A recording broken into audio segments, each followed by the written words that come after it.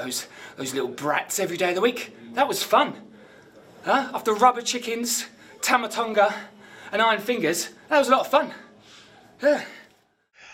Hello, everyone, and welcome to the Never Open Podcast, the podcast open to everyone, especially General Chang, who made his way to Stovokor in the last week or so. I know it's not a next-gen reference, Mr. Andy, but Worf, or Michael Dorn, is in Star Trek 6, so that kind of counts for me.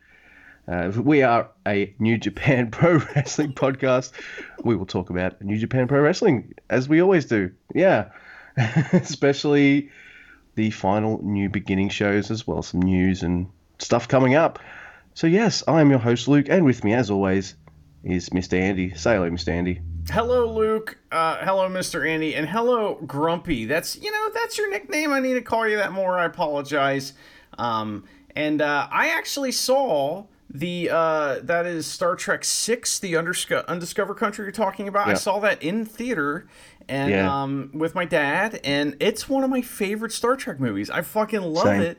I love that there's like this really hot like changeling that wants to like suck Kirk's dick or something, and then she tips him off later to kick this guy in the knee because his genitals are on his knee, and that's just some great Star Trek talk there for you. It's not Next Generation, so the listeners are very disappointed. They'll be fine. But, there's a couple Next Generation connections in that film. You've got David Warner as one of the Klingon ambassadors. Jeez, I'm Klingon racist. David Warner is one of the ambassadors there, and he is a Cardassian in Next Gen. He's the motherfucker who's like, how many lights are there, Picard? Oh my God, he's that guy? That's him, dude. Yeah, that's David Warner, yeah. That's the same man. No shit. Man, those Cardassians are assholes. I don't get it. Oh my God.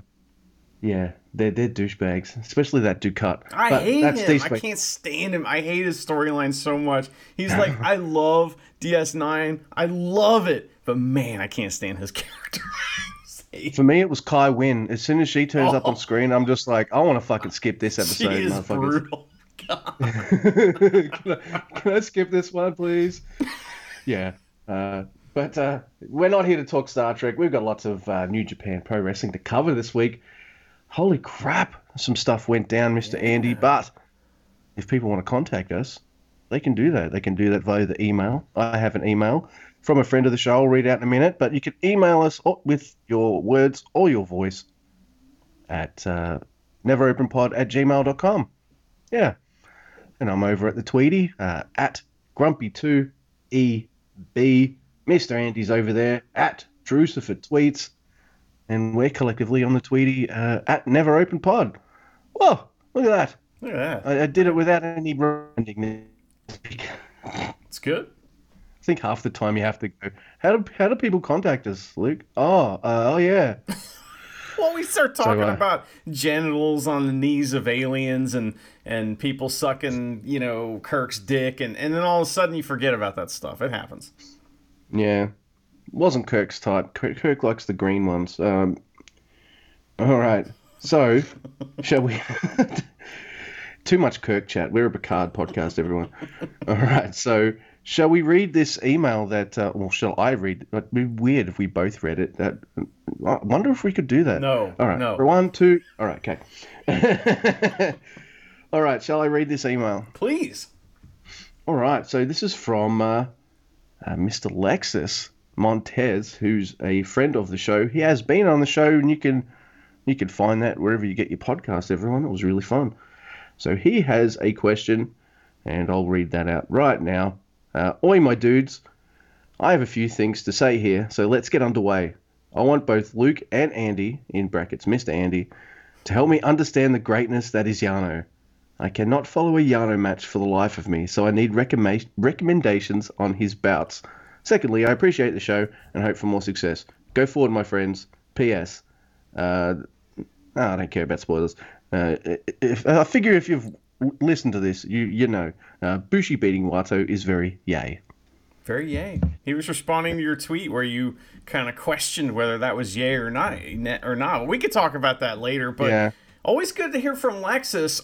You know, I've known him a long time, and I've often talked about Yano with him, and he just pretty much ignores it. So it sounds to me like his mind is opening. He's opened that third eye a little bit, and he's ready to let Yano into his heart. He can't open his third eye. That's gimmick infringement, isn't it? No, that guy's like fell off a rope and he doesn't wrestle anymore, right? Well, my recommendation for him would be very easy, you know, because he loves Minoru Suzuki, loves him. So Yano versus Suzuki is a tremendous matchup, and it involves Suzuki doing comedy stuff. So, you know, and what I don't understand about this whole situation is that Lexus Montez is a pretty funny dude. He also finds me very funny, and so like, especially when I'm not trying to be funny, that's when he really finds me funny. So I make him laugh and stuff, so I know the dude likes to laugh. What's not to laugh about with Yano? So I mean, what do you think, Luke? All right, so three opponents of Yano's that I'd recommend, totally different to yours. I know the Suzuki matches are great, but then I'd also go for Kenny Omega versus Yano. Those matches are awesome. Zack Sabre Jr. Versus Yano, especially from the G1 this last year. That was really cool. And Sonata, the Cold Skull himself, has a pretty good chemistry with Mr. Toru Yano as well. I find those matches are hilarious. Something more recent, you might have seen this, Mr. Lexus, but Yano versus Hiromu at the New Japan Cup last year was freaking awesome as well. That was so much fun. That was like right when we started. It was so goofy. I barely remember it, but it was like the best thing going on at the time, you know? The elevator finish, dude. Oh my God. It was pretty great. And, you know, I mean, if you don't think wrestling should be funny, you're wrong. And I understand. It's okay. We can all be wrong at times. And you know, Lexus has even done, I mean, he's a pretty serious wrestler when he's in the ring. He doesn't really make jokes and stuff. But I've seen him do pretty silly shit. Like, for example, just taking things from fan members or, you know, from members of the crowd. He will just walk up and take their food and just start eating it. This is pre-COVID. He used to take sodas from people and just dump it out. One time, Lexus won a title and ran over to me and my sister and just dumped our waters all over the title for no apparent reason. I don't know why. And that was really funny. So, I don't know. I mean, the guy knows what's funny. I mean, how do you not like Yano, you know? Well, he must be like some of Yano's opponents who hate Yano because this guy's a cheating asshole who will just punch you in the nuts at the first opportunity he gets. Well, check out Lexus Montez. You can follow him on Twitter at SuperLexus17.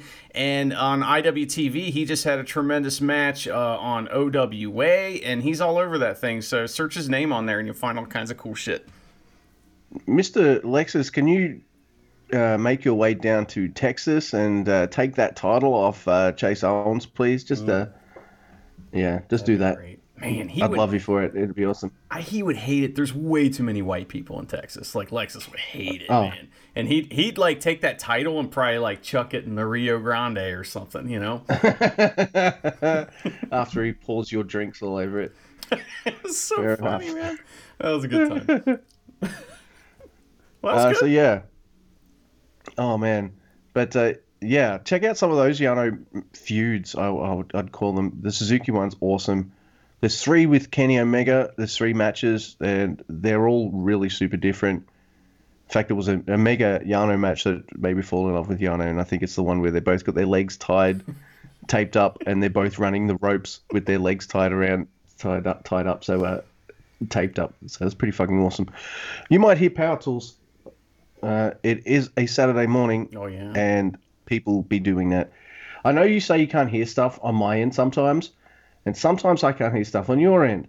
But when I listen to this show back, I hear all the sounds. So it works somehow. I don't know how. Yeah, I don't know either. I mean, it's fine. You know, whatever. People got to do stuff. There's got to be sounds. I think our sound quality is pretty damn good, and I'm pretty happy with it. So I'm happy with you as a host, Luke. I'm happy with the show, and I'm happy to be talking about New Japan with my buddy. Yep.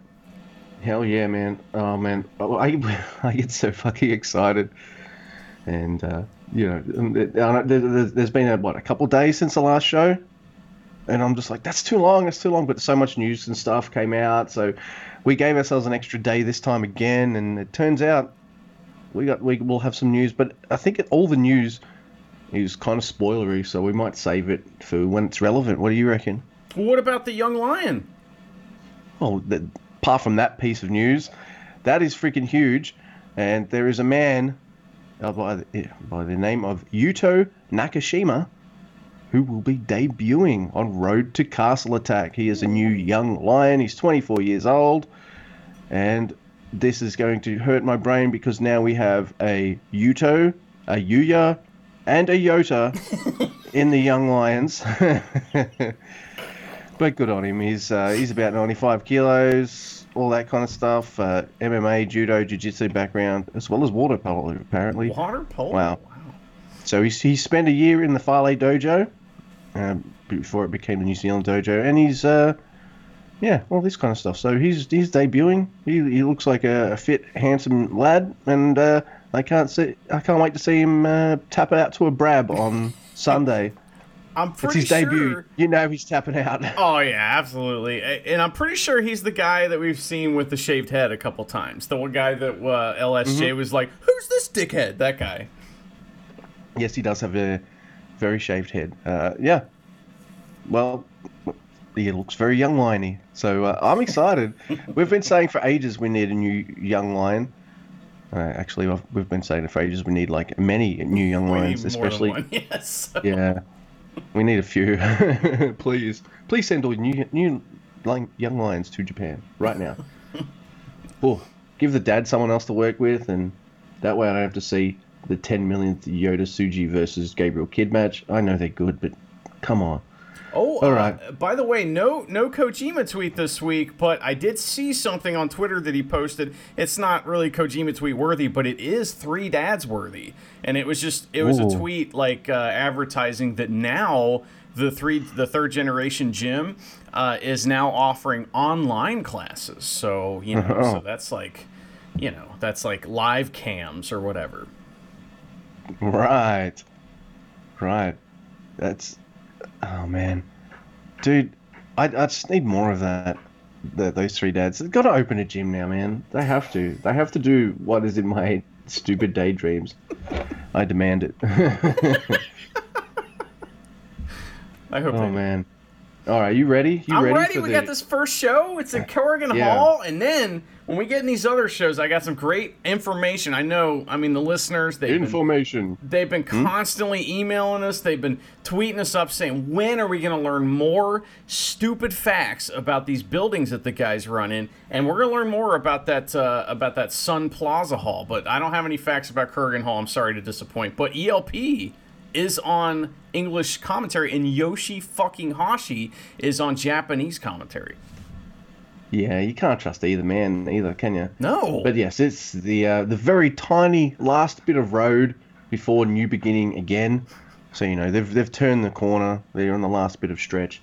Here we go. We got Gabriel Yuya, or Yu as I wrote it, stupid fingers, and Ryusuke Taguchi versus El Desperado, Yoshinobu Kanemaru, and Minoru Suzuki. And if I was ELP, I wouldn't be goading Suzuki, because apparently, there's been that reprimand to Goto, and if you're on commentary, you're not allowed to fuck around and the wrestlers and stuff.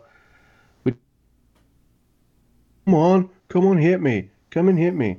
And if I was... But I do recall reporting a couple of low energy nights by Mr. Ryusuke Taguchi where he didn't use his ass once. Well, guess what? He uses his ass once in this match, which is awesome. Oh, wow. Yep, so we've gone from 0 ass attacks to 1. Fantastic. I really like how Yuya Uemura always goes for Suzuki, so that's pretty damn cool. Yuya beats on Suzuki and starts slapping him in the face, which is, ouch, not a good idea. And there's Suzuki will tie up Kid, then there's a closed fist on Yuya by El Desperado, and then Pinche Loco. Fun stuff. Yeah, I was I saw something in this match I don't think I've ever seen before, and that was a really stiff, funky weapon. So like the one funky weapon that he hit was like super stiff and it looked like it hurt. And I was like, wait, how does that? Okay, I've never seen that look painful before, but it did. But the only thing I really want to note in this match is that, well, two things. One, it had a hot shot start, and that's important for later. And then, ELP is on commentary, and he says he respects Gabriel Kidd because he lost a kid once, and because the kid looks less pasty than he normally does. So very important to note the pastiness of Gabriel Kidd. Yes, and also someone hammering. I hear that, yeah. Yeah. Oh well, that's all right. Those things happen. Half my movie reviews, if you ever watch them, everyone. It's just type in LSJ's late reviews. There's lawn mowing and traffic and shit because I got to do these when it's daylight. No one cares. Anyway, we got Goto, Hiroki Goto, Tomohiro Ishii, and Kazuchika Okada versus the Evil King Pimps.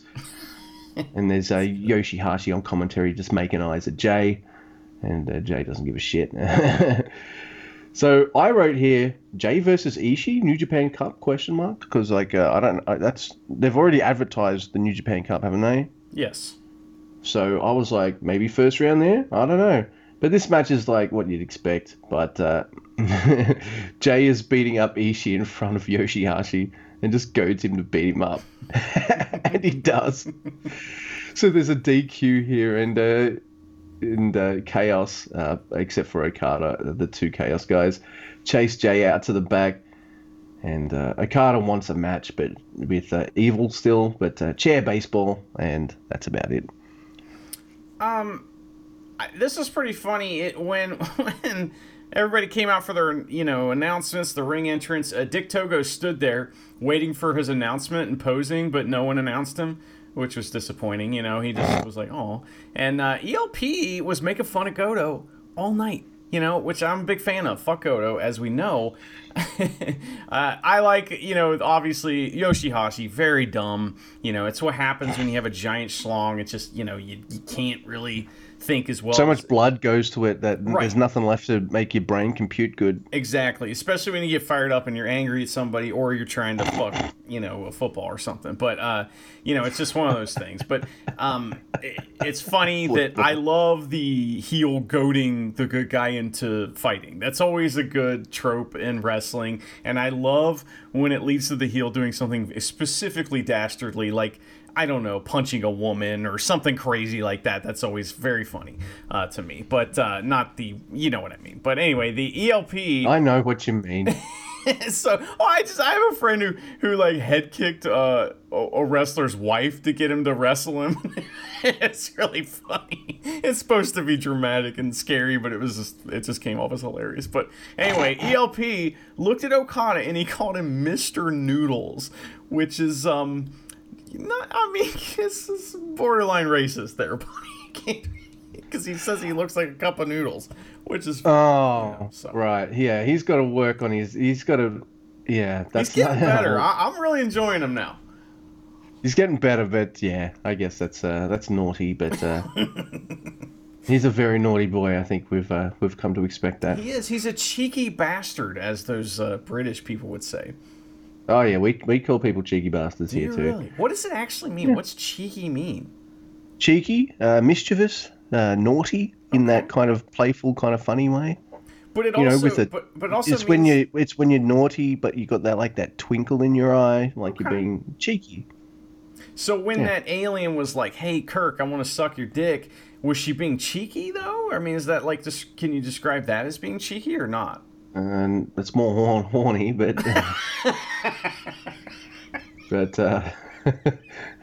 also I forgot to mention that second match. It had another hotshot start, so they gotta. I mean, come on, man, they can't do that in every single fucking match. Yeah, but you got to think like that. Those 6-man never guys, they're really angry at the king right now, so they're going after it. There's got to be more than one way to show that you're angry. So anyway. Oh man. All right, so now we got Doki and the Dangerous Tekkers versus the Gorillas of Destiny and Jado. And what's this? They go after each other right away again. That's at the third match in a row because Taichi's really pissed off at Tama Tonga. And this time Tama Tonga's got 3 bags, so of course Taichi opens all 3, and the third one's a rubber chicken.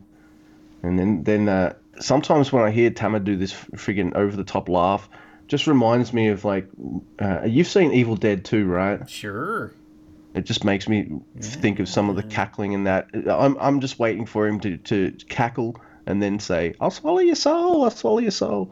I keep waiting for him to do that. Maybe he's saying that in Japanese.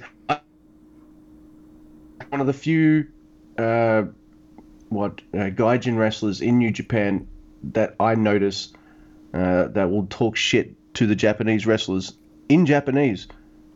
So I really like that. He's probably just saying words like, "Yeah, come on, bitch," or something like that. Yeah, probably. Who knows? He's a wrestler. They love saying the word bitch. They do, dude. They've been loving that on the AEWs, and I'll mention an AEW match that happened very soon. But Okay. yeah, so Rubber Chicken, Evil Dead 2, Jado pulls Doki out onto the floor and starts beating him up with a kendo stick. It's fucking hilarious. Tama reaches for more iron fingers, but it's this elephant puppet, and he uses it to punch Doki up. Oh, fucking made me laugh. Doki beats off Jado and Tamatonga with his stick, and a kick to Taichi's face. Taichi's face? A kick to Jado's face by Taichi, and that's all it took. Taichi didn't have to put a finisher on. I wonder if ELP was really pissed off about that, because he it was did go like kind of crazy. He was like, "That's bullshit," or whatever. He must be kicking trees or something like that.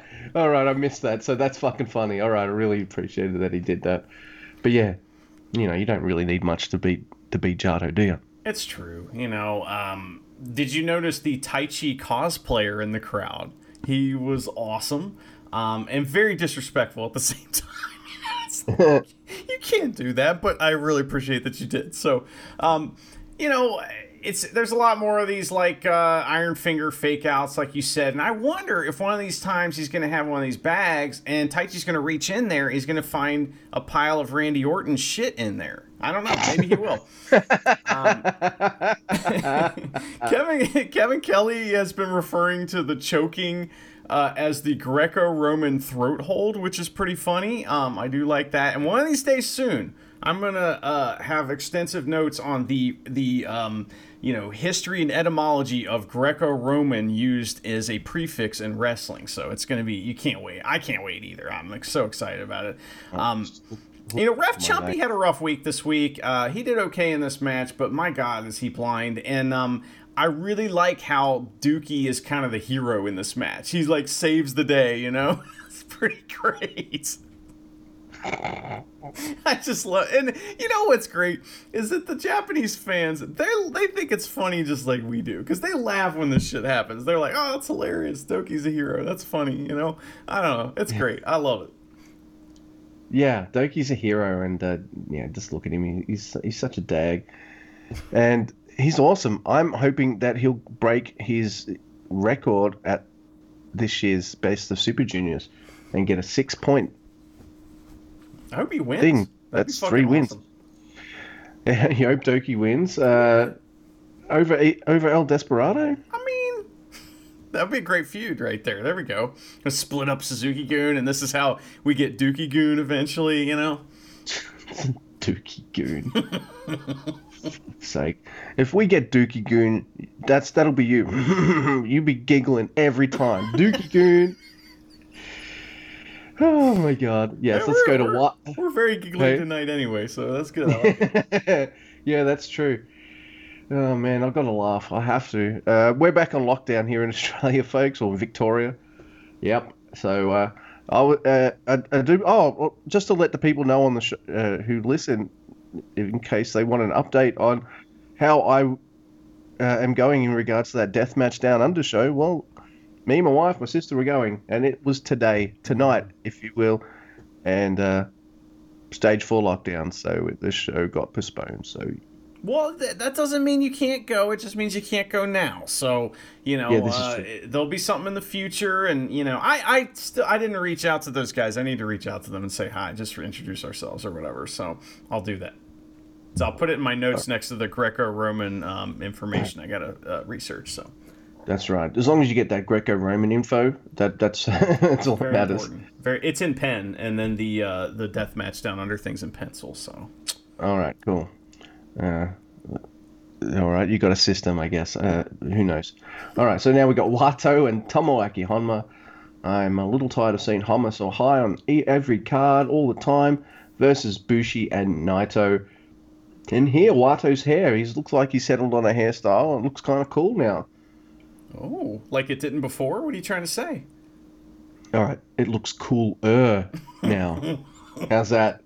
We got some big Watto news we're going to talk about later, and I don't know if you know this, so I'll spring it on you later. It's good stuff. Or maybe not. You might forget, you might not. Because I remember one episode, you're like, I've got theories about the United States title, and I'll tell you later in the show. And I'm just like, I don't think you got around to that. That does happen on occasion. However, yeah. it keeps people listening, so. That's right. There are some fireworks factories we'll get to, everyone, and there's some we're just going to totally drive by. But so, yeah, there's Tenzan's back out for Wato now, which is cool, I guess, except you can't do the Mongolian chops anymore. No. I think at one point Naito slapped Honma so hard that Honma looked like he considered retirement. So Naito should have slapped him again. Naito keeps Honma down for a 12 count too, so I love it. I'm being a little mean to Honma, but he should be in the first couple matches dad spot, not the semi-main event. Okay. That's how I feel. Fair. That's fair. You know, I mean, this match is kind of nothing. It's Tenzan gets made fun of a bunch by Naito and Bushi. That's funny. That's it. Mm-hmm. That's all that happens here. You know. Yeah, and of course we got our main event, which is Sho and God versus Hiromu and Sanada. My first note is draw ? Mm-hmm. And yeah, so this is awesome. And so Naito. Didn't he broke Hiromu's first BOSJ trophy? Correct. So now he has one wing, and now the other wings come off. So I think this year's Best of Super Junior trophy will just be a trophy base. What do you reckon? just the plate off of it with your name on it. Okay. Yeah. So it's Sanada and God to start things off, and I thought they did it, but I've wrote it in my notes here, but I didn't see anything in their title match. But I felt like the commentators potentially teased a new move by Sanada for his match against God, but I don't remember that ever happening. No, I didn't see any new moves. Yeah, but I felt like they kind of teased it right there. Who knows? But it was great stuff, and yeah, it was a draw. But I thought it was pretty fucking awesome, especially like. The four men go hard. I always love it. And sometimes they go for so long in these kind of matches where they go for a draw. Like you'll get Sho and Hiromu beating each other up for so long that you kind of forget it's a tag match and you think they're actually having their match right now. I really love that feeling of when that happens. So when one of the tag people come in, they're like, oh man. Oh, but I've still got the title match to look forward to. I guess, yeah. So, really cool shit. They're in Top Gear for pretty much the whole match. It's maybe the best. I think I like the six man a little more because it had Shingo and Tana, and they just added to it. But the 4-man was really good too. Yeah, I mean, this is one of the best tag matches we've seen recently. There was that one you were talking about, the elimination one, that was so badass. But this was, all four guys just doing as much counter shit as they could.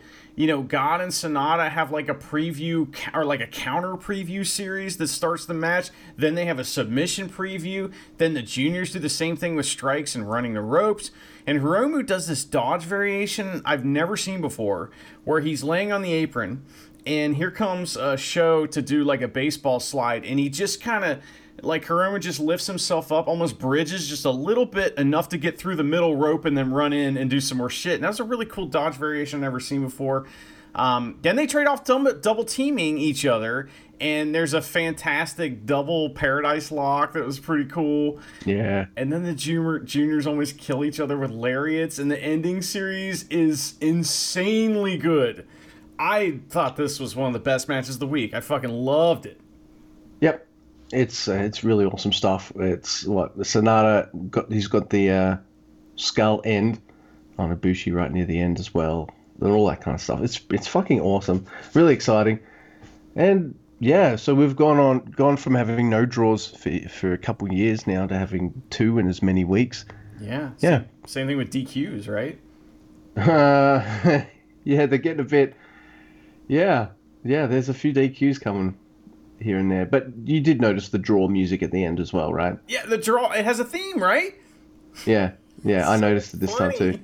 Music starts playing. I'm like, well, that's no one's theme. That must be the draw music that Mr. Andy was mentioning. Yeah, it's fucking hilarious. Oh man, why can't I get that on Spotify? New Japan Pro Wrestling draw music. I'll make a like an MP3 for you or something and send it to you. You can make it your ringtone or something like that. And then What's when the music? your phone What's rings, the then you can have what- a big, nice, long conversation with people like what that is. Like, what's that song? Oh, well, let me tell Yeah. you. It's not. It can't be We Are the Champions. It's We Can't Beat Each Other. It's a draw. We didn't Yeah. lose, but we didn't Yeah. win. And we didn't win. Do. Yeah. All right, let's go. Let's What's do it. There's a They Might Be Giants song. Now it's over. I'm dead, and I haven't done anything that I want, or I'm still alive, and there's nothing I want to do. Yeah. That's what it is. Yeah. So. Oh, I wish I had that. I wish I had some extra cash. There's so many things I want to buy. Gets extra cash. You know what? I'll just keep it. All right. So the real new beginning, not the new beginning from last week. All the road twos. It's the real one. Here we are in Hiroshima or Hiroshima, however you like to pronounce it. We got Yuya Uemura, Gabriel Kidd, and Yota Tsuji, and they want to die because they're versus El Desperado, Yoshinobu Kanemaru, and Minari Suzuki. And this is mostly the Yuya Suzuki show. So tongue-tied. Those two men have most of the ring time in this. Really fucking love this stuff. Suzuki takes a beating, and he gets put into a brab, and that's not fucking cool. Like Suzuki, I'm surprised he didn't rip off Yuya's leg and beat him to death with it. But you know, I was like, holy shit! All right, they're really trusting Yuya now. He's putting on brabs on Suzuki. So Suzuki then beats the shit out of Yuya, and I thought he'd fucking almost knock the poor guy out. And then a one-legged brab, and there's ref stoppage. And I thought, yep, that's pretty cool. Yeah, it's fine, and I do have a few things that I'd like to say about this match, but you know, I'm not going to waste your time. What I'm going to do instead is I'm going to talk about the Hiroshima Sun Plaza, because that's where they're wrestling, and this is the home of Luke. I know you're excited. It's yet another of Japan's B-League basketball teams. It's the home of them. It's the Hiroshima Dragonflies play there, and this venue is also the home of the annual Coming of Age ceremony, which has been a tradition since 714 CE Common Era. The current age of adulthood in Japan is 20. But recently, they voted in 2018 to lower the age of adulthood from 20 years to 18, which is set to take effect in 2022. And this change has caused confusion on the status of the holiday, and it's raised a lot of concerns with folks at the Sun Plaza and among the kimono industry, which profits from the garments worn during the ceremony. So it's very important. Oh man, I really hope they sort their shit out. I know. I've really been monitoring it. I've started followed a few subreddits and joined a few Facebook groups to make sure that I'm up on what happens with the kimono industry. Speaking of, did you put some money into GameStop or what? No. No, me neither. I just look at all that shit and I'm just like, stock markets and stuff. I just take one look at it in 5 seconds. I suck at gambling. Bye. Well, hey, I have a funny gambling story. It's the only time I've ever done good at gambling. When I was a kid, they had this thing called the Big Wheel, and every year there was a festival near my house. It's basically just a wheel you spin. You try to guess what numbers are going to come up. And Big wheels keep on turning. exactly, Proud Mary, keep on burning, which I don't know what that is, but next week I'll have that research. But this wheel, I was guessing the numbers in my head watching it, and I was like, you know what, I need some money. So I went home. I'm like 7, 8 years old or something like that, out in a festival by myself watching people gamble. And I asked my dad, I say, can I have some money for the big wheel? And he goes, the big wheel? No. And I'm like, come on. So he gives me $3 in quarters. All right. And he says, now, he's thinking, oh, well, this is kind of the thing where you make the kids smoke a cigarette or make them take a drink of beer when they think they're going to like it and they don't. And so I take the quarters back and I start winning. And first of all, I'm 7 or 8 years old and they're letting me gamble. And second of all, I keep winning. And I came back with $20 in quarters that I had won at this. And he was very shocked and was like, gambling's bad. Don't ever do that. So. But, I didn't ever win Dad, gambling I lost after all that. It my was just that money. one time. Never gamble. Dad, I'm now a millionaire. Stop gambling. That was pretty funny. He was a good guy. My dad's still around. Don't get me wrong, but he was a pretty bad parent when it came to that kind of stuff. Everything he did backfired. It's really funny. So, Oh my god. oh. I'm going to sit here and watch you smoke all of these cigarettes, and then he opens the packet and it's empty. And he's like, God damn it. You already smoked them. Yeah. That was pretty great. All right, man. We got a major match here. It's been building for a while. Yeah. And we got Bushi versus Wato. Of course, Tenzan comes out with Wato, of course. And, all right, I've got a few things to say. Nothing major, though. But, I like this match. It was fine. But I guess I had it in my head it would go one way, and it didn't go that way. So I was like, head scratching. Of course, by the time we get to the end of the night, it makes sense.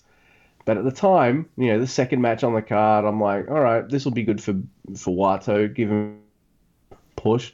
But no, it was designed to do the opposite. So that's fine. It was a pretty good time, and I thought that would put Wato over, but, Bushi kicked his fucking ass. So that is what it is. Also did some tope that was fucking gnarly as hell. So yeah, it was fine. It's not the last time I'm going to mention Wato. This oh my god, there's something funny he does the next night. But yeah, you know exactly what it is. I thought this match was fine. I thought some of their preview stuff was a little bit more hard hitting, but that's all right. Bushi was doing everything he could to completely disrespect Wato. He didn't just beat him; he disrespected the shit out of him. He dressed in blue. He made fun of him during the match, and which is that's not easy to do. Wato's very cool, and it's very hard to make fun of him. But Bushi also, after he won, he fucking he grabbed the ice pack thingy and was like, so he finally did learn that there is something in that. Because he was like, here, all this is for you, and he pours it all over his face after he feigns what I like to call the John Hatfield special, because my friend John hates this so much, and that is when a guy beats a guy and then puts him over on the mic or something like that after he beats him, because it's the stupidest thing in wrestling. Well, why are you putting him over? You just beat him, So you won't put him over in the ring, but you put him on over in the mic afterwards. Which Bushi teased that, but then he was like, nah, fuck that. Irish whips him out. And what? Tenzan doesn't do shit. Tenzan just kind of hangs out and watches and looks concerned as he does. And Wato, my favorite thing from this match was his mean face that he made all the way down the ramp during his entrance, which was very funny. And, I thought the match was fine. I was struggling a little bit. I stayed up to watch this, and this is when I was starting to get a little tired, and I was struggling a little bit, and I was having a hard time getting into it. I think that their match at the Best of Super Juniors was better, and I totally agree with you that they had a couple kind of preview spots that were just top-notch, and this was okay. It wasn't the best. Nope. Didn't love it, didn't hate it, still like both men, so, that's fine. And Bushi just needs all the other juniors to hate his guts, doesn't he? Yeah. Rocky can't let it go. People just don't like Bushi in other factions, and I think that's fucking hilarious. Yeah. And I think he loves that. Oh, totally. Yeah, it's his thing. And if you think about it, too, He's you know, got he's enough kind friends. of at the bottom of the barrel of LIJ, which isn't a bad place to be, honestly. You know, and other guys that are like him, another guy that's kind of like him a little bit. I mean, you know, maybe he's on the rise and stuff is Dookie. But you know, of course, Bushi's had championships and stuff like that. Dookie will one day too.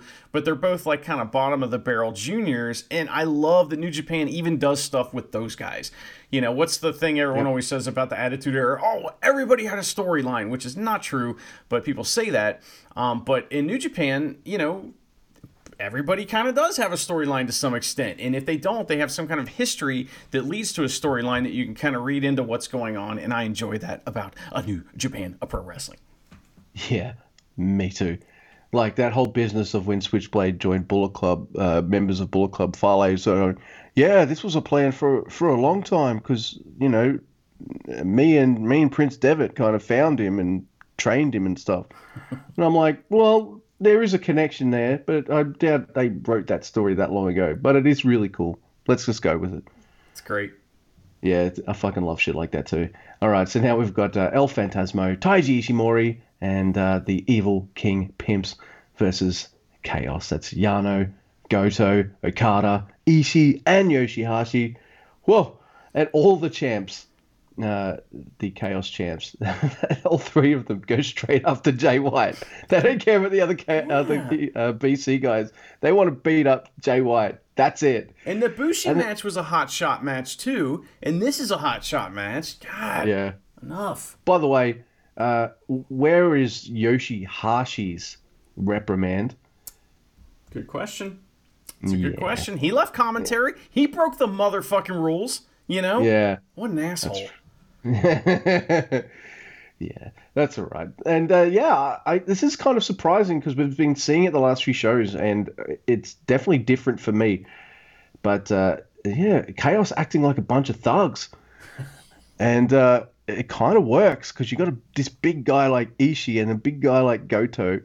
You know, they're guys you don't want to meet in a dark alley. They'll beat the shit out of you. And then, here's why. They're fucking scary when they decide they want to double team and just stomp a mud hole in your ass. It's fucking pretty cool.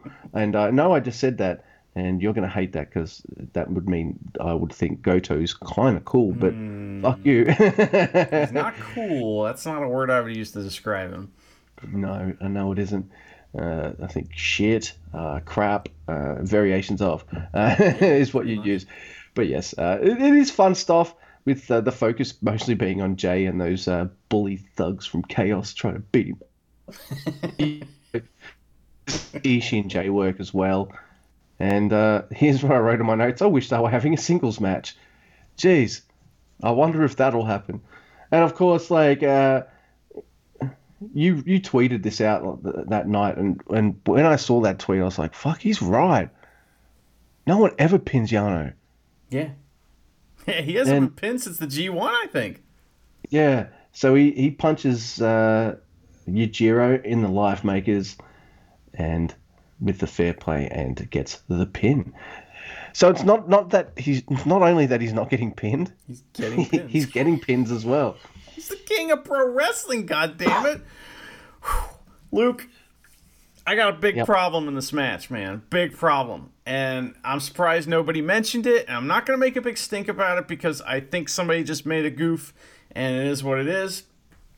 It's hotshot start. They're all fighting, and Okada Irish whips Evil into the timekeeper's table, which knocks over the timekeeper. And I'm like, oh, fuck. And I don't think the timekeeper knew who had done what, and he just knew, oh, shit, I might have to fall over here. So he falls over, which fucking ruins everything, because that's like one of those things that a heel does that for a year, and then finally some good guy does it to him, you know? And they fucking ruined it, and I'm mad about that, but I'll calm down. That set the counter back. So now Evil has to be like, all right, fine, Abe, you're going to get another year of this. Yes. You sit the fuck down and you pay attention.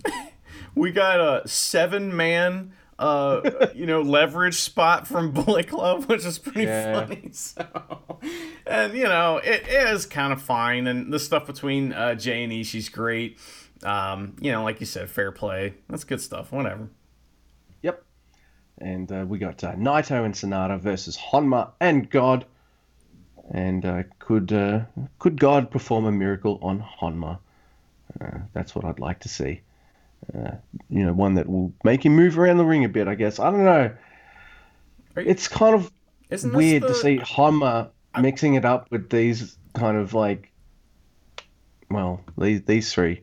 Yeah, it stands out to me. I know I've beaten this dead horse a lot, but yes. And I also wrote that I kind of still expected Ibushi to do a Paradise Lock in the title match, because they make all this big song and dance how he can mimic anyone's style and all that kind of stuff, and then he's kind of teased it in some of his preview matches. Oh, maybe I'll get the Paradise Lock. Oh no, I fucked it up. And I thought their title match for sure. Now, unless I miss something, that never happens. So, that's all right. I didn't even write the fucking winner of this match. I assume either Naito or Sonata beat the crap out of Honma. And Yes, probably Naito. It's Destino. It's a Destino on Honma. So, yeah, there you go. I don't have any notes on this match. I remember writing them, but I don't see them anywhere here. I don't know. So I'm assuming Naito made fun of Hanma, and that's it. I don't have much to say about this because, like I said, I know I wrote some notes about him, but I don't see it here. So whatever. We'll move on, I guess. Yes. Whoops. I think we should. We've got the Dangerous Tekkers now versus the Gorillas of Destiny. And I think there's a real clunky start to this one. It reminded me of a match that the Gorillas of Destiny had, where it turned out it might have even been against the Dangerous Tekkers as well. But it started with them all hanging out up on the stage. Yeah. Do you remember that match? Yeah. And it just felt really weird and clunky to do that at the start. But then once they got into the ring and started wrestling and stuff, the match turned out to be pretty fine. This match I thought started a bit clunky like that too. And also Tama's got a giant bag full of stuff now. And they get through a lot of these what's in the bag comedy shenanigans nice and early, and that's fine. And look, I'm just going to say this right now, Mr. Andy. I don't mind disqualifications in matches. They're fine. What I do mind is when I watch a match that goes for nearly 30 fucking minutes and it's a fucking DQ. Bullshit, go fuck yourself. I don't like it. I understand what they're doing, and I'll let you talk about it. I understand it's story stuff. They're doing this to kind of build up Taichi and stuff like that. But you could have done that in 15 minutes and I would have been, oh, DQ? Oh, well. But 30 minutes, that's a marathon to go for a nothing ending. And I know things happened, but I didn't like that. To get to this point, the match needed to be 30 bloody minutes almost. So I was annoyed big time when this match finished leading into the next one, Mr. Andy. So, yeah, I was really, yeah. Maybe the voice of reason will calm me down. What did you think of this one, Mr. Andy? So remember before when I was talking about how I got tired and then I fell asleep right before this match started, and I woke up at the beginning of the juniors match. Like the bell rang and my eyes woke up or like opened. So so I had to go back and watch this. I found it to be very long, and I felt like I don't know. This reminded me of one of those matches that you see around Christmas time or something like that on some like throwaway WWE show where it's like they got a bunch of presents around the ring and they're opening. Oh, it's a chair, and it's like that. I don't know. It just reminded me. That's the kind of feeling it gave me, and I didn't like that. That made me upset. But what I did like, the positives I got out of this, right? I don't care about the finish. I didn't care who won. Because this is going to end up being a good thing. What I cared about is Taichi. And Taichi's my guy. He's super over with me. I don't care. I mean, I like ZSJ, but I mean, to me, Taichi's the guy. And so I was just watching him, and man, he sold his ass off. He worked like a tremendous babyface, and that's very good. GOD retaining their titles. We're going to find out who they're going to be going up against again here soon, and that's fine. They're moving up the card, basically. And, you know, the Techers are going to split up for a little bit. I don't know if you heard that news, but they're going to be singles for a while. So this all made perfect sense. And, you know, when Taichi finally put on the Iron Fingers and the fucking crowd went nuts among that area, like that couple minutes when all that happened was awesome. That was tremendous pro wrestling. Everything around it was like, eh. Yeah, like, Taichi's just gone fucking nuts. He's finally got his claw back, and he's just angry and just going for it, iron clawing motherfuckers left, right, and center. I like elements of this match, I do, but the start was clunky. You could just cut that starting portion out and still have the match, and I probably would have liked it a bit better, because that's like a good 10 minutes, 15, 20 minutes DQ. But you've still got the Taichi build-up stuff. I just think 30 minutes is a long time to go for a DQ, and I wouldn't tolerate it if it happened at a company I don't like. So I don't think I should be Mr. Favorable and just like everything a company I do like does. Well, there's also you know what I mean. Something to be said for being concise. And, you know, and this match was not concise. And when I say not just in timing, but for example, you know, you do a reverse fake out, all right? Then you do a double reverse fake out. Then you have a quadruple, quintuple reverse fake out. And that stuff was a little much. And so when you have all that shit going on, there's like 3 chump bumps, and then it ends in a DQ. It doesn't feel as earned as it would have if it would have been a much cleaner match. And then there's 1 chump bump, which leads to the DQ. You know what I mean? It just seems like it was almost like, that's why I was comparing it to WWE, because, you know, WWE is like more is more, not less is more. So, you know, I think that they kind of went a little overboard with it. However, I had fun watching it. It just seemed long, you know, and like I said, I came out of it thinking, all right, Taichi is going to be a singles wrestler now, and he's going to fucking get in some of these title pictures, and that's going to be good. I would really like that. I can already think of a title I'd like to see him go for after Castle Attack, if a certain title match goes the way I want. Oh shit! I'll get into that when it happens. But look, let me go first with the next match, because I think you'll do it the justice it probably deserves after I've had a bit of a chat. Okay, let's hear it, because I know we disagree about this one. Yeah, it's look.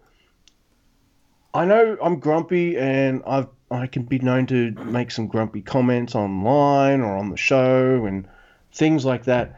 But I saw everyone on the Tweety enjoying this match so much that I just kept quiet, and I went back to my own account and I just typed, didn't even put a hashtag in. I was just like, I wish I loved this match like everybody else. Oh, but all right.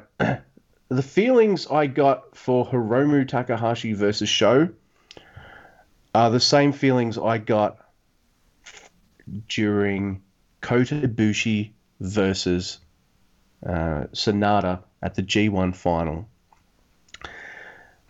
I knew which way it was going. I knew Ibushi was always winning, always. So that kind of deflated me, I guess, because I wanted someone new to win this year, and that didn't happen. That's fine, that last year. But I just knew, like, if Evil had won, I would be like, all right, it's probably still Ibushi, but, you can do anything. Like, you can go either way. I never felt like that. And the problem I had with that match is, like, let's go long, record breaking. And I'm like, all right, here's where I sit, Mr. Andy. Can New Japan Pro Wrestling do your record breaking matches, that maybe do it in matches where I feel like it could go either way? Because if I feel like it could only ever go one way, and I know you're going long, that's just a long time for me to sit there and go, yep, Hiromu wins. Awesome. I knew that was happening. Did it have to take 35 fucking minutes? Now, I understand you want to... I didn't even realize that juniors hadn't gone for fucking 60-minute draws or anything like that before. So that kind of blew my mind. But Kevin Kelly and ELP at the start of this match going, oh, this one might go long. And I'm like, No, no, don't say that. Don't say that, because if it goes long, I know Show's losing, and that just means I have to sit there and wait longer for it to happen. Now, when I watch this match, Mr. Andy, does it feature amazing wrestling? Fuck yes, it does. It does. It just does. Both men freaking killed it. But for me, I just really couldn't get into it. I just knew Show was losing. Had to wait for him to lose for over 30 minutes. I think maybe 15 to 20 would have been perfect. I know they both worked hard. I know they both deserve to be in a spot where they're breaking records and setting trends for the juniors. That's fine. I understand that. That's great. I think I would have preferred it a match this length maybe for Show in a year's time when he's been built up a little more, or against someone like maybe an El Desperado, where Hiromu might win or probably will win, but El Desperado is in a spot right now where he's a legit contender for the title. So maybe I would have liked it. Yeah, I just kind of found it slow. I've watched it twice. I still... another feeling I had about it, Mr. Andy, is say in 5 or...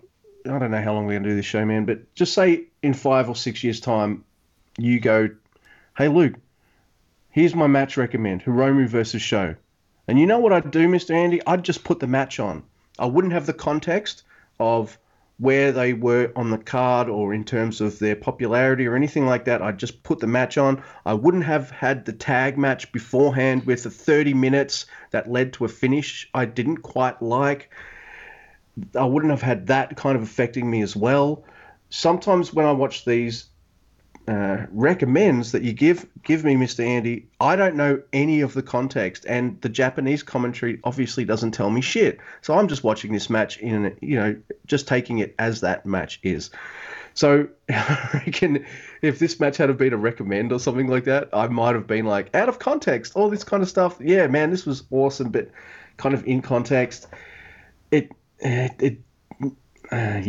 just how I feel. I know these two men worked hard and they deserve it, and it's really hard to be mad about that because they're, you want to see them do well. That's kind of how I feel about it, but bring us back up, Mr. Andy. Okay. I absolutely love this. Like I said, my eyes opened as soon as the bell sounded, and I had just been asleep. And all of a sudden, my heart was pumping, and I was awake, and, this had a very renewing feeling for me. And, maybe this is sacrilege to you, but while I'm watching this, I'm thinking to myself, is this better than the Desperado match? This is pretty close, and it's really close in my mind as far as the in-ring work and the storyline, because what we have Show, who is the sacrificial lamb. But he doesn't know it. You know what I mean? And that's kind of important, in the storyline. And I think that his strength and the amount of feats of strength that he, took on in this match is kind of legendary. I mean, I have never seen him go that hard. I've never seen him, do as many lifting spots, like deadlift type spots. And even one of them was too hard and he couldn't do it. And he needed a little help, you know what I mean? There was like so much of that in the match as far as like these strength spots. And like when they're getting late in the match, the only reason I would have known how long they were into it is because Kevin Kelly tells us sometimes, which I wish he wouldn't do. And, because to me it went very quickly, and I was like, oh man, that was fucking fantastic. I loved it.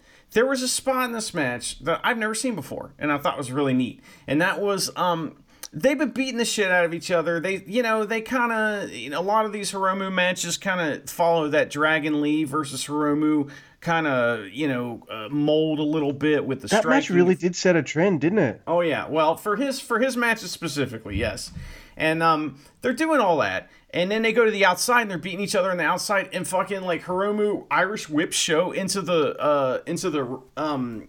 guardrails, and he hits him like he's hitting the ropes. He grabs one, bounces off, and hits a lariat, and then they did it again.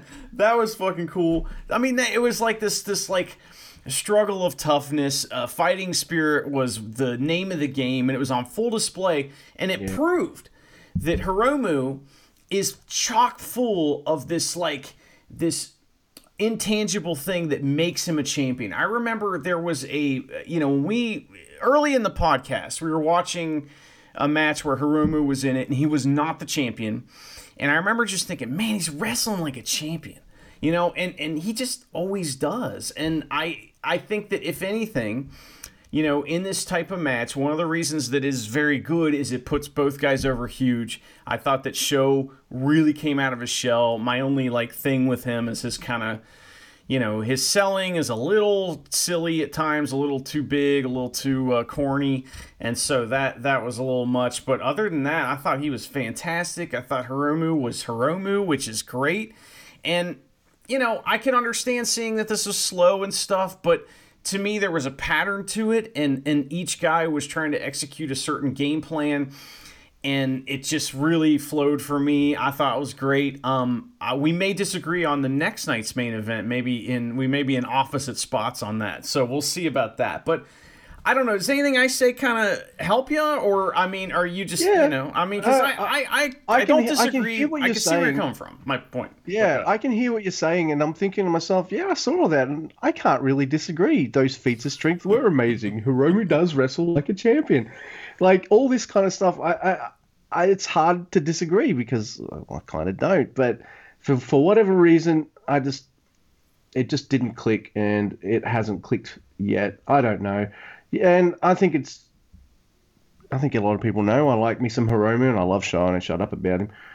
But I don't know. I guess you see a good match on paper, and you think, oh, I'm gonna love this, and then it turns out you don't, and it's kind of a bummer, but that's all right. I think it helps me too that I don't really care who wins most of the time. I mean, 9 times out of 10, I don't really care who wins, and so. That's helpful for me because it helps me focus on what's going on, I guess, in the match and kind of, look at it. Yeah. I don't know. I see it the way I see it. You see it the way you see it, and that's why we're fans, and that's why we have fun talking about it. But, you're right with the context separation. That's a very good point. Sometimes... you hadn't watched that 30-minute tag match that goes right, straight into it. Yes. So I totally just said that colored my opinion on the next match. Yeah, you were all pissed off about that, which I get, So, and that's a similar thing that's happened to you before, and it's happened to me too. I remember, man, I can't remember what match it was. There was one that happened, and it got me so hot that it was during the G1, I'm pretty sure, and it just ruined the rest of the night for me. So was it Ishii beating Jay White? maybe so. But what'd you think of the show overall? There's a lot of people missing. Obviously, Tanahashi's not on this. We got, Fale and a bunch of guys that are all missing. But what did you think of what these guys were able to put together on night 1 in Hiroshima?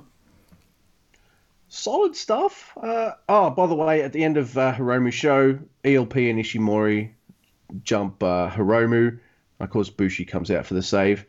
And ELP's like, I'm sick of you being fucking junior champion. And this is bullshit. I want a shot at your title. And Hiromu's like, well, you can have a shot at my title if me and Bushi get a shot at your titles. Yeah, that's good. And I was like, oh, that's why Bushi won. Oh, yeah, he's moving up. And Wado is well, we'll talk about Wado here in a second. So, because after the show's next match, I want to talk about Wado. Let me talk about. Look, I liked night 1 I to a degree. I mean, I wasn't. Yeah, I like night 2 better. Let's just move in. Okay. I don't hate night 1, but the length of the junior match and maybe just how the Tekka's GOD thing. Yeah. I've already mentioned this. But I don't know, man. I find it really hard to shit on things sometimes, even though I just do it for 5 minutes straight, and then I have to do it some more. But I've already done it. Don't make me shit twice. I mean, sometimes shitting twice is good for you. You got to get that stuff out. The emotions have power, and so does poop. All right, new beginning in Hiroshima, night 2. So we've got Gabriel Kidd, Yuya Uemura, and Yota Tsuji versus Doki and the Dangerous Tekkers. And Tsuji makes it pretty clear that he doesn't want Doki, which I thought was pretty cool. He wanted Taichi, I think. So ZSJ and Kid took up most of the match in this one, and I liked it a lot. It's Zack Sabre Jr. like twisting Kid up like a pretzel, and Gabriel Kidd just trying to battle out of it and put some moves on Zack Sabre Jr., but it's just too much. Gnarly looking armbar, and ZSJ submits Kid. It's funny in the results page on New Japan 1972, the website. It says he won with a wrist lock, which is very disrespectful, which I like. I forgot to mention this, but on night 2, Doki came out and he had a T-shirt on. He had his own T-shirt, and it said Doki's Perros, which means Doki bitches. So that's awesome. But tonight he lost it already. He had his Jeff Hardy shirt on again, so that was disappointing. But you know. But okay, yeah, that's funny. Yeah, the sheer shirt. I didn't ever put 2 and 2 together until you just mentioned that. I'm like, yeah, okay. This match just made me wonder if the Techers were done with Bullet Club and if this was kind of it for them for now. And post-match comments did confirm that they're splitting up for now. So, you know, that's kind of all I had about this one. Oh, and also, I'm sorry, the opening of the show today, that comment that you heard from Zack Sabre Jr. was about this match. Yeah. All right, so let's just go on a tiny little detour. I didn't write down a review of the match or anything, but I actually wrote down the participants, so I won't fuck it up like last week. Can't remember Pac's name. You forgot Choshu? Now you forget Pac? Yeah. And I've got a Pac t-shirt. I'm fucking stupid. But it's an AEW match.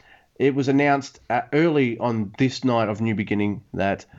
All right, so if you guys don't regularly watch AEW, you can check out this particular match on New Japan Pro Wrestling World. Yeah. It's an AEW match. It's Falls Count Anywhere. Anything goes. It's Kenta and Kenny Omega versus Jon Moxley and Lance Archer. I like the choice of wrestlers for this match because Kenny Omega and Lance Archer are both previous United States title champions. And Kenta's the current challenger and Mox is the current champ. So it's fun stuff. It's what you expect, dude. Like, you know, they fight around the place. They pins and shit. There's this guy named Peter Avalone. Like, he used to have this librarian gimmick. Now he's got this kind of Hugh Hefner type thing. Pretty so he Peter had this big Avalon, heart. sure, yeah. So he had this big fucking bed shaped like a love heart, and he was laying on it watching wrestling in a freaking Hefner robe. And of course, wrestlers go through that.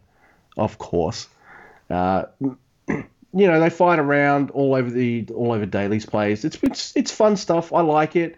But of course, the match ends with Archer getting a beat down by Kenny Omega and the Good Brothers who come out. Of course, you're going to have a Falls Count Anywhere, anything goes match. The heels are always going to have some backup. The heels tease like beating the shit out of Jake the Snake. Archer saves him. He gets a beat down, and the Good Brothers assist Kenny Omega in putting him up on his shoulders for the one-wigged angel. And yeah, it's fun stuff. Kenta looked pretty cool. He runs off the stage at one point and does a coup de grace. I don't know what it's a double stomp onto Moxley, and I don't think the table even broke. So you know, it was cool, fun stuff.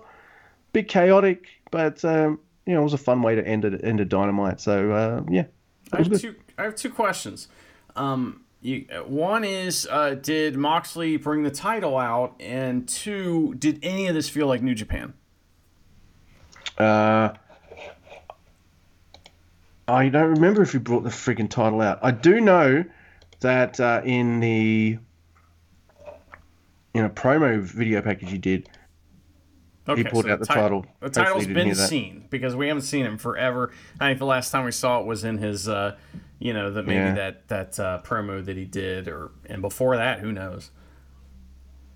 All right, so Kenny's entrance. This is great podcasting. Well, I mean, you don't have to answer it now. Moxley did come out with the United States title, yes. He does. Okay, that's good. And did any of this feel like New Japan to you? Well, it was a Falls Count anywhere goes, anything goes match. So no. Okay. because they don't really have those kinds of matches very often in New Japan. They certainly don't have Falls Count anywhere. Yeah, but I thought the Kenta Moxley parts felt pretty damn New Japan to me. Okay. Those were really cool. Kenta was fine. Like, he acquitted himself really well. I think anyone watching this might be a bit more curious about Kenta. Unfortunately, like, as good as I like this shit with Kenta turning up on AEW and all that kind of stuff, I don't know how true this is, but one of the Meltzer dudes, what's his name, Alvarez, he said that the title match was recorded in December. Oh, you mean like I said when we did our Wrestle Kingdom episode? Yep, which is exactly what you said would happen. Yep. And even though they've got this really cool shit that they've done, obviously recorded later with this on AEW and stuff, I'm just like, they recorded this a month ago or more, and Kozlov is still doing commentary for it. So no matter how awesome this build-up is, ladies and gentlemen, Kozlov is commentating on this match. Maybe they'll bring in Don Callis to do it, because him and Kevin Kelly were awesome. Oh my God, please. Please bring Don Callis for this. Also, listeners, if you think Kozlov's gotten better, send me a tweet or an email or whatever and just let me know. But unless he's like putting on a completely different voice, because I'm sorry, he sounds like the Bueller dude from Ferris Bueller. But yes, that's my little AEW corner. That was when they first started mentioning that the AEW match will be on New Japan World the next day. So I thought I'd slot it in right after the Young Lion Suzuki-gun match. I did have a lot of fun seeing all the fucking smarks on Twitter like, well, that means there's going to be more matches on New Japan World. I wonder what other matches they're going to put on. I mean, I can't wait. You know, it's going to be great. And they're already like, you know, they've already booked like 10 cards worth of matches that are going to be on New Japan World. And there may be no more matches on New Japan World. So we'll see what happens. We will definitely cover the not the episode, but the match at least for the title that's coming up here soon. I don't know if I'll watch the whole episode, but you know, we'll see how busy that week is and see how it goes. We'll cover that match. So I will have it on, and this is the show's chance. Like, all right, you want me to start watching this again? Fucking wow me. I mean it. If it does wow me, I will go, all right, I might not talk about it at length on the show because we go long enough, but I might just go, hey, it was pretty decent. You know what would be funny is if you know, Kenta wins and then Yoshihashi runs in and beats him up, and then Yoshihashi spends like 6 weeks just squashing dudes, and then and he's like the greatest wrestler ever. He beats Kenta and then comes back to New Japan and gets beat immediately by somebody else. That would be a very Yoshihashi storyline. Yeah. All right. So here we go. Back to New Japan Pro Wrestling and back to New Beginning. And we've got Sho, Tomoaki Honma, and Master Wato, with Tenzan, of course, versus Suzuki, El Desperado, and Yoshinobu Kanemaru. And look at this. It's Suzuki's turn to troll on Honma. Awesome. Awesome stuff. Suzuki just beats the shit out of Honma, and I thought Honma was getting pinned for sure. Then I used my wrestling brain and thought to myself, Wato probably needs a win after yesterday. And sure enough. Mind you, it could have been Sho as well, but I don't think Sho lost anything from losing the night before, whereas Wato lost to Bushi, so he needs a win. And his win is a work of art. Oh yeah? If you like botches. Oh. Come on, dude. Describe this pin that Yoshinobu Kanemaru has to fucking sell to end the match. Well, they're too close to the ropes, and so when Wato tries to, he's trying to do the, I don't know what you call it, where you flop over and you're in a pinning position and then do like a flip and put your feet down. And he's trying to do that, but he's too close to the rope, so he's trying to like kind of hold up so his legs go, and it just doesn't quite work. And Kanemaru gets pinned for like a 6 count, so it's fine. You know, it's something that they'll work into the story. But there's big news coming out of this. It's fine. with Hanma and everything, I guess he's now the jobber to the stars or whatever, which will be fun to see who's he gonna lose to next, And now it's Suzuki, so that's great. But Wado and Sho. So if you look at this matchup, we got Hanma, who's just a guy, and no offense to Suzuki, but he's also just a guy right now. And then we have these two groups of juniors, one of which is a well-established tag team, and then we have another group that is not a tag team, but very well could be. So in my notes, I was writing with Wado and Sho being the juniors paired up here, it makes me wonder if they're going to be a tag team for a little while. And in the after the backstage comments, you got Wado, and he's like, "Yeah, man, I almost won. I sure did," And Tenzon's like, "Oh, you did very good. I don't know why I'm here, but I sure am talking." And he said, "You like tagging with Sho, don't you?" And he's like, "Yeah, man, I fucking love it. It's the best. Show's go great. I want to do that again." And see, I'm not Wado, because that's my Wado impersonation. See, so all you fucking people think you know something out there, But anyway, so then he just mentions that, maybe you guys should be a tag team, and it looks like that's what's going to happen. And here's my prediction. My prediction is that they will feud with Suzuki-gun for way too long, because that's just how this works. And while all this other stuff that we're going to talk about, or the Bushi and Hiromu and Bullet Club stuff is going on, this original kind of thing, the Suzuki-gun versus Wado and Sho thing, will determine the next number one contenders. That was a long way around, but I got there. So, yeah, I can see that. Poor Yo. Yeah. He's gone for fucking ages, isn't he? He's been gone for ages, and I think he'll be gone for quite a while more. Ouch. With this kind of going on, it makes you wonder. It also may do something else, though. I mean, because Wado got disrespected so much. I know they probably won't do this, and because they don't really do this kind of stuff very often, but it would be great that, his losing to Sho or losing with Sho, for whatever reason, pushes him over the edge, or it pushes Sho over the edge. One of those guys could kind of turn on the other. There could be some fun stuff there, and then maybe Yo makes a surprise return, and that's, a weird dynamic that's formed there. But it does make you kind of wonder if they went in, they did the surgery, and Yo's not, it's not going so well for him, and that sucks. He was really, he wasn't my favorite wrestler, but I really liked him, and Roppongi 3K was the best junior tag team for sure. So I thought, Sho's the better wrestler, but I just kind of liked Yo. He seemed like a really cool dude. Yeah, more personality than Sho for sure. So, yep. They balance each other out. And we, I haven't gotten to do it yet much, but I am going to recommend some Roppongi 3K matches coming up, because they are fucking awesome, and we haven't gotten to talk about them at all. So, No, we haven't. Oh, man, that'd be great. Well, when we talked about that, what was the match that Lexus Montez recommended with it was Apollo, Apollo 55 versus Kenny and... Yes, and Ibushi.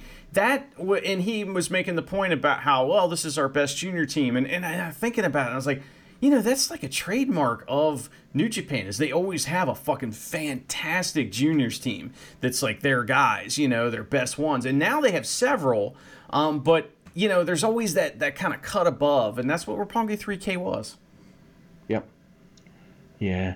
And I always felt that they didn't get their due with a decent title reign either, because of injuries, or they'd win the title and then not defend it. It was just weird how they booked them some of the time. But Young that's Bucks all right. and teams like that kind of made it difficult for them, because people were always coming in and out and whatnot, and I don't know. The Ring of Honor stuff is good, and it's led to some awesome combinations and stuff over time, but I always hated it when Ring of Honor guys had a championship from New Japan, because then that championship's like off the books now, and we can't see it. Now, obviously nowadays that doesn't matter as much, because there's not as many wrestlers, and the shows are much shorter, but I don't know, it always bummed me out, so I'm kind of glad that doesn't happen as much anymore. But yeah, agreed, especially since, I'm not even sure how the fuck I'd go about watching Ring of Honor.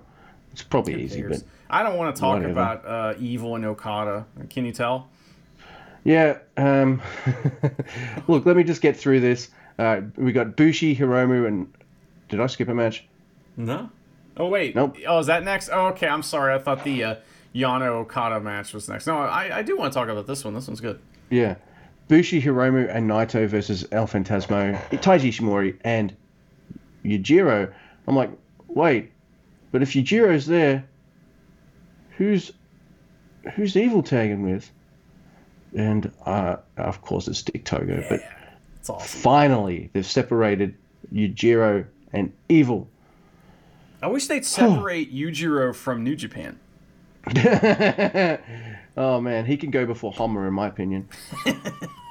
Yeah, that's how much I think Yujiro can fuck off. At least Honma has redeeming qualities, you know? Mate, he does have some redeeming qualities, and he turned... Look, I might have some shit to say about Mr. Yujiro Takahashi, but this motherfucker's a pro, and he proves it in this match. So you've got... I love that Yujiro won't play along with the Beavis and Butthead antics of Ishimori and El Phantasmo. They're like, scratch his back, man, scratch his back, and he won't do it. But when they put I can't remember which wrestler it was of the three. It's probably Bushi. Yeah, that looks like it would be Bushi. But when they put him like in the Tree of Woe and hang him down, and they run up and do the foot to the crotch spot, and they're like, "Come on, Yujiro." He's like, yeah, all right. He gets involved in that one. So he'll do the triple team crotch stand, but he won't do the back raking. we don't know what the duties and hang-ups are of pimps, you know? And so, I mean, maybe that crotch stuff is okay, but back stuff is not, you know? Yeah. And I really liked seeing Hiromu make El Phantasmo do a run onto Ishimori. That's a fun little spot right there. In fact, I'm looking at the six man. I'm like, I think Yujiro's the only pinnable dude in this match. And in fact, Destino on Yujiro for the win. But it was either just a standard boot to the face, or when Naito did Combinacion Cabron or Cabron, whatever, that Naito accidentally fucking kicked Yujiro right in the freaking nose. Yeah. And so for the last portion of this match, he's got to either, I don't know if it's broken or anything. Do you know, did it break? I heard it's broken in 1,000 pieces. He's out for the next 2 years. All right, sweet. Now, I don't want him to lose like 2 years. I know. I just don't like his wrestling. But props to him, though. He kept going up like I thought, this is the most badass thing I've seen this week. Yeah, well, we'll go to match recommends after this, and he just came back after a broken nose. That's nothing. But props to him. I always like it when a guy gets rocked, and he's able to kind of shake it off and go, "Yep, we're almost finished. Let's roll. Let's finish it off." So respect to Yujiro, even though I've just shit on him again. Well, I mean, it is what it is. But I thought, I thought this match was fine. It was nothing, special or anything. I got the notes about the nose and all that stuff. But, I was thinking about this while I was watching this, and I was thinking about Hiromu's match versus ELP at Wrestle Kingdom and how underwhelming it was. Yeah. And, and I just felt like that they needed to break the ice or something. And that match at Wrestle Kingdom was the icebreaker, because now when they interact in the ring, it is like they are going hard. It just seems much more easy for them, and it's like smoother and better. So I'm hoping, because they've had that ring time together now. Yeah, oh, you're right. I mean, that definitely helps, and I think that the pressure I know ELP isn't a young wrestler, but opening Wrestle Kingdom, there's a lot of pressure there, and I don't know. I not that he didn't rise to the occasion, but I feel like that the pressure got to them a little bit, and the pacing was weird, and it just wasn't the best match ever. But I'm looking forward to their interactions now, is what I'm trying to say. So I can't wait to see what they do next. So yeah. I think that's the thing with the previews, though, isn't it? Like, it's not just so we get a taste of what their match is going to be like. It's also so they get a really good feel for each other. So when they do have that match, it's just going to be magical. When WWE used to run 5 house shows a week, that's what it was all about. I mean, yes, it was about them making money and stuff, but it was also, I mean, if you saw, what Kane and John Cena are feuding on TV. So you're going to see them wrestle, getting ready for their upcoming match, on the house show. And that was great practice for them. And this is a similar type thing. You're right. Yep. Also, after this match, I think there's a disinfectant time. And usually I don't make comments about these unless there's a major announcement or anything. But I need to say this. This might be a reason I'm not a massive fan of Okada. Like, I'm a fan of his, but I'm not like some huge supporter or anything. And I think maybe it's because all his t-shirts are shit. And whoever designs Kazuchika Okada's t-shirts, this is the fucking Rainmaker. You fucking winningest champ in your company. Whoever designs his t-shirts needs to be fired, or maybe they should or if it's because Okada's like, I like it, and sell it, maybe someone should take Okada aside and go, you're not allowed to make t-shirt decisions anymore. Something like one of those two things needs to happen. That's not a big deal though. So let's just go to the next match. I won't spend very much time on it, Mr. Andy. I promise, because I know you don't give a fuck about talking about Okada shirts. Let's go with Toru Yano, and because you're not saying anything, so I'm right. Toru Yano and Kazuchika Okada versus the Evil Dicks with no pimps. Yay! Look, Okada's not happy, and he's trying to tombstone Evil outside, so he's fucking going for it. But, a double count out, and they beat each other up. And Okada chases Evil down the ramp and hits him with a chair. Chaos are turning into just evil, vicious thugs. How dare they? And then I'm like, oh, okay, this is pretty cool. Evil versus Okada, impromptu match. They never do this in New Japan. Cool. I can see this. It seems like there's quite a lot of time left on the show. All right, let's do it. And they start out hot, money clip, and the crowd actually goes nuts for it because it's on Evil, and they really don't like Evil at the moment. But I still hate it. Evil gets the upper hand, Darkness falls, Scorpion Deathlock, and then Togo comes out and causes a DQ anyway. And then Yano comes out to make the save, but Garrot on Okada. And dang, I wish they'd have just had the match. Why couldn't you just have had the match? And I guess because they want to give it more time, not in terms of build-up, of course. I think it's had enough time of that. But I mean time for them to have, 25, 30 minutes. That's a match I think Okada's definitely winning, but I've seen Evil beat Okada before, so you never know. And, you probably don't have anything to add. I'll give you some space right now. Okay. Well, I don't have much to add. I was going to give you 5 seconds of silence, and if you hadn't said anything, just go with the next match. But okay, go for it. I don't have much to add about the match, except that I really want Dick Togo to challenge Yano for the King of Pro Wrestling thing. Yes. I think that would be awesome. That's what I want to see, and it's amazing to me. And I, this is just how I feel. It's not necessarily the correct reading, but just like wrestling Okada and feuding with him should give you the rub, and it's not. It's just not working. And so I don't know, man. I feel like Evil is someone I'd much rather see than Okada right now, just because we see now that there's two Okadas, and there's the one that is just like the best wrestler in the world, and then there's the one who doesn't give a fuck, and that's the one we're seeing more often. And it's fine. Yeah. Maybe he's hurt and we don't know it, and he's hiding it and all that stuff, and that's great. And I'm sorry, I don't want him to be hurt, but it's just kind of hard to watch sometimes. I get it. Like, is he bored doing the same old shtick? And when he tries the new stuff, because it's him, he expects like maybe people to get behind it and get really into it and stuff. I don't know. But yeah, wrestling Okada should have a rub. And I don't think it's had a rub for almost a year, maybe a year or so now. Not since Wrestle Kingdom. And before that, who knows? You know what I mean? And before that, the last time Okada gave a real rub to something, it was the King of Pro Wrestling trophy, because he announced it. Yeah, and which he promptly got life makered for. Which was awesome, and I fucking loved that. That Yano beat Okada and Tanahashi and he hasn't been pinned since.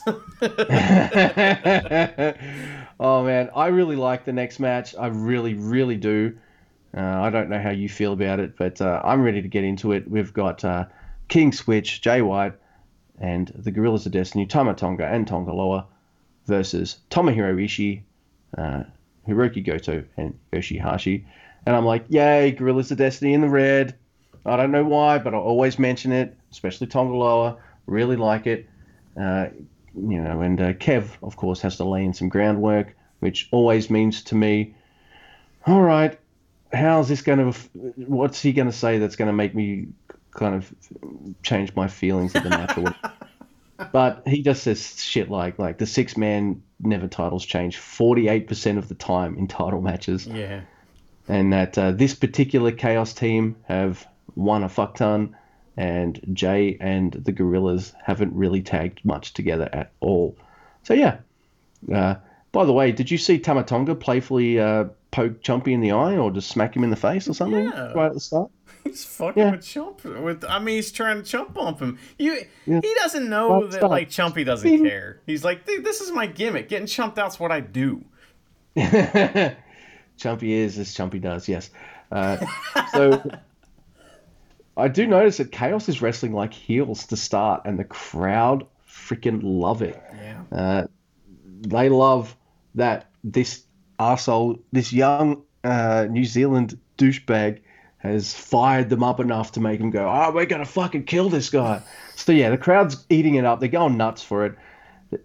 I'm going nuts for this match, and it's a fucking 6-man. And I know I've been on this Chaos train with these boys, but I felt for sure it was going to go a different way, and it didn't. But it's gone in such a way that's created 2 new feuds in 2 new directions, and I'm kind of happy with kind of how everything turned out here. Now, I don't remember if I've said it before, so I'm going to say it now, Mr. Andy. Tonga Loa has gotten better. Oh, big time. He'll take long stretches of these tag matches, and he won't stink. He's not stinking the place up. In fact, he's doing the opposite. He's been pretty fucking badass. Awesome selling. Great power moves when he needs to take the power moves. I don't know what's happened, like as COVID or something made him train his ass off or something, but Tonga Loa, holy shit. Yeah. Do you think that some of the other wrestlers are respecting him more and they're, helping him? Because, I've noticed that guys are bumping for him like crazy, and, I don't know, he just seems to have the other wrestlers respect more or something. Yeah.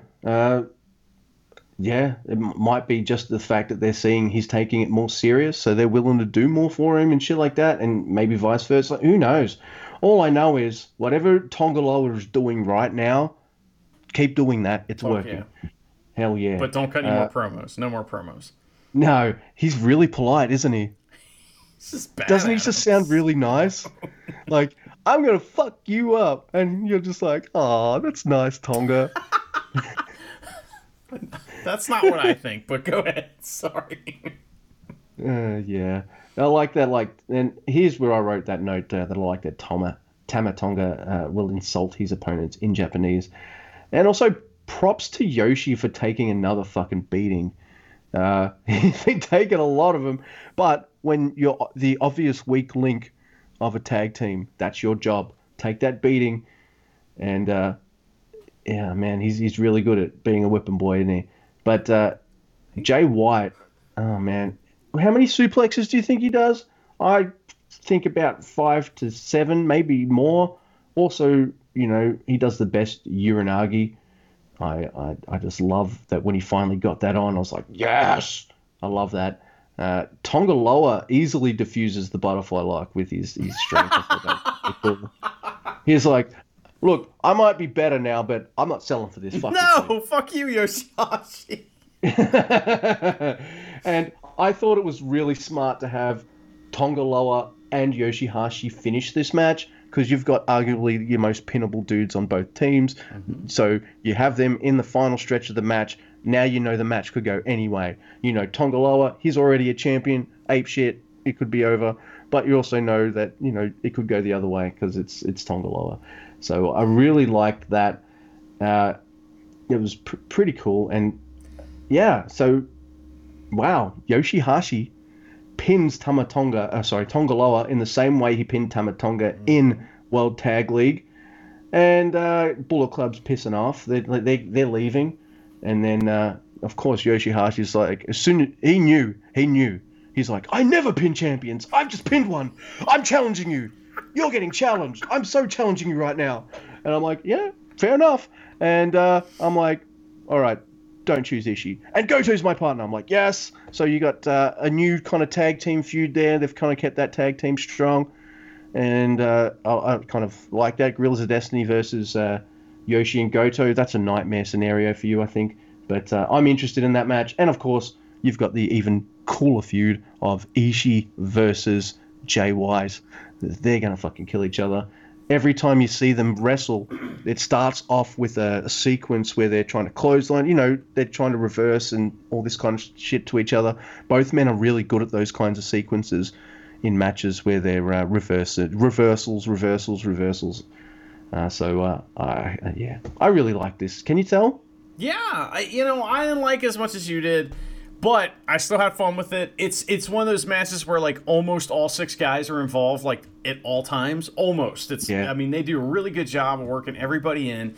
Everybody gets shit in. Everybody's looking great. Everybody's taking shit. Everybody's making everybody else look great, which I like that.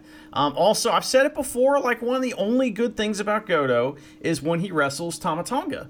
They have awesome chemistry, and when they do the running the rope stuff, the changing directions, it's fantastic. Yeah.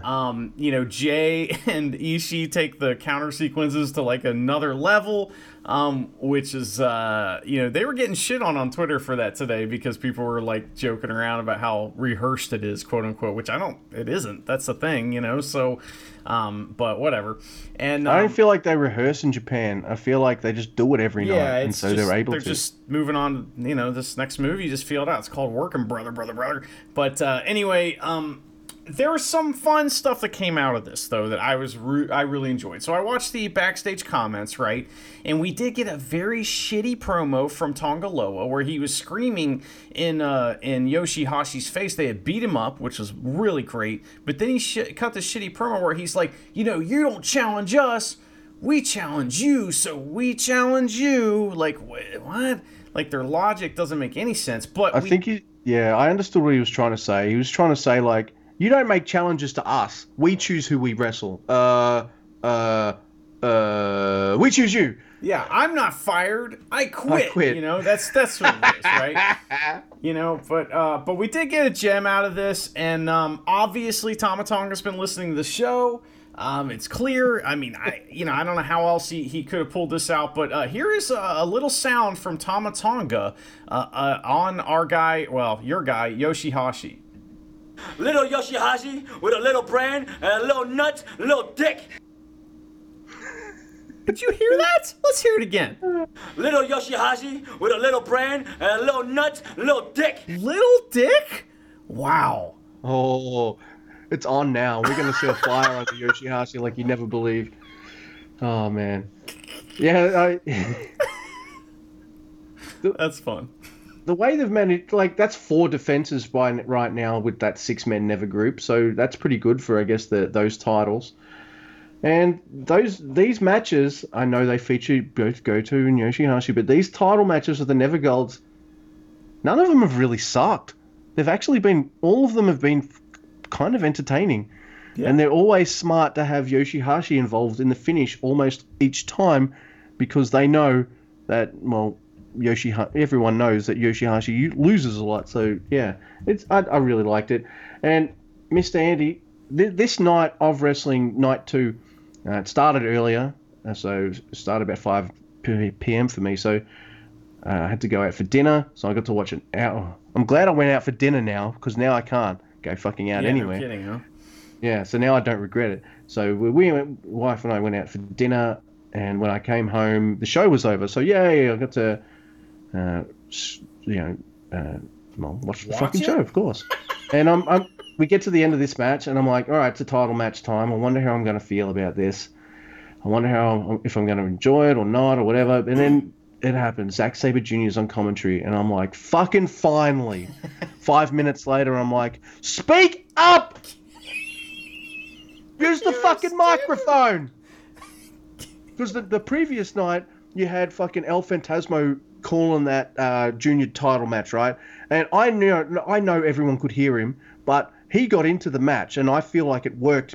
It didn't take away from anything. I know he had a bit of an echo, and so everyone could probably hear him or whatever. And maybe Zack Sabre Jr. didn't want that to happen, especially because the start of this match has an eerie kind of like, it starts really quiet. Yeah, Everyone's really quiet. Yes. Everyone. And when Kevin Kelly slowly starts talking, Zack comes in, but I feel like he held himself back talking loud enough to be understood, because he didn't want to be overheard, and I guess he might have felt a bit embarrassed being overheard, and he didn't want any attention on him during the Sonata God match. Which, look, I can understand that, but next time, motherfucker, speak into the microphone, because every time he kind of spoke, I'm like, I think he's saying some interesting shit. Jeez, I wish I could hear it. Yeah, you're right, and he gets, it comes and goes too, because there's times where you can understand and it's like it's very clear, and there's other times where he's just kind of mumbling, or he's really far away from the mic and he's just kind of like, oh, we'll go a big wall like that, and you know, he speaks very quickly sometimes too, which you got to slow down. You got to leave a little bit of space, otherwise there's, you know, it's hard to digest what he's saying. But I would love to hear him on commentary more, because his character is so interesting to hear from, because he's a fucking asshole, but he's a good guy, you know? So Yeah. it's really funny. Yeah, and he had some really cool things to say about Sonata and God. This is the title match. Everyone, it starts off in a way I didn't expect. Really quiet. Like, everyone's really quiet. Like, did they plan this quiet? It's really quiet. And then slowly, like, you know, it starts getting kind of noisier. There you go. Power clap. Yeah, and I kind of liked that. It was different. So Charity's hearing some of the commentary by ELP as well, and Charity's like, "Is this golf?" You mean LSJ? Yeah, ZSJ. Oh, ZSJ. yeah, you're LSJ. Yeah. Shit. Yeah, so I can't remember what that was in context with, but I said I'd mention it on the show, so there it is. It made me fucking laugh anyway. So maybe when I listened back to this part of the show, Mr. Andy, I'll remember what that was in reference to, and I'll find it hilarious again. IWGP Double Championship match, and that's right. That's you go. The song. You got it. right, Sorry, like this. my brain's kind of like shit itself. No, you're fine. I was just trying to, you know, make a riff on But the yeah, joke. As soon as you started mumbling like that, I was like, yeah, that was the reference. Yeah. What is this, golf? Yeah. Fucking, I'm sorry, Charity. I fucked your joke up. It was good, but yeah. I didn't help. I'm sorry. Yeah, that's all right. I ate too much pizza today, Luke, and I feel really heavy, so. So this match, it starts as I expected, and look, I am annoyed with the fans clapping. What are they clapping? Ibushi or Sonata? Well, they're clapping for fucking Sonata, because if they were clapping for Ibushi, it would be like this. How many syllables are there in God, everyone? Come on, fans. Unclap. Get out of here. Fuck. That's good. Yeah, the match builds up at a steady pace, and I'm like, all right, what are they doing here? If I don't want it to go over 30, because if it does, I'm like, that's just a long time for Sonata to lose, and I'm just kind of gonna feel like how maybe I did the night before. But it's about 28 minutes, so it's close enough, but it doesn't go way over the thing. I felt this match had, I guess, better pacing for me. So yeah, I think I enjoyed this. I'm gonna sound like such an arsehole, Mr. Andy. I think I enjoyed this match more than the junior match the night before. But I also think their G1 match was better. And you know how I felt about that match at the time. Right? So I sound like some fucking arsehole who can't make his mind up or anything. We're all complex, dude. But I thought the finish of this one was abrupt as well, but good. Okay, all right. They didn't hook me like the Hiromu show did. It just didn't hook me as much. you know, there's some fun stuff here. There's a TKO to the floor, which is really cool, and like they kind of take it weird and it looks dangerous, and that's good. You know, Sonata gets the kick out of 2 Kamigoyes. He gets hit it with it twice and kicks out, and he gets an incredible false finish towards the end with this like reverse bridging pin thing that was just fucking awesome.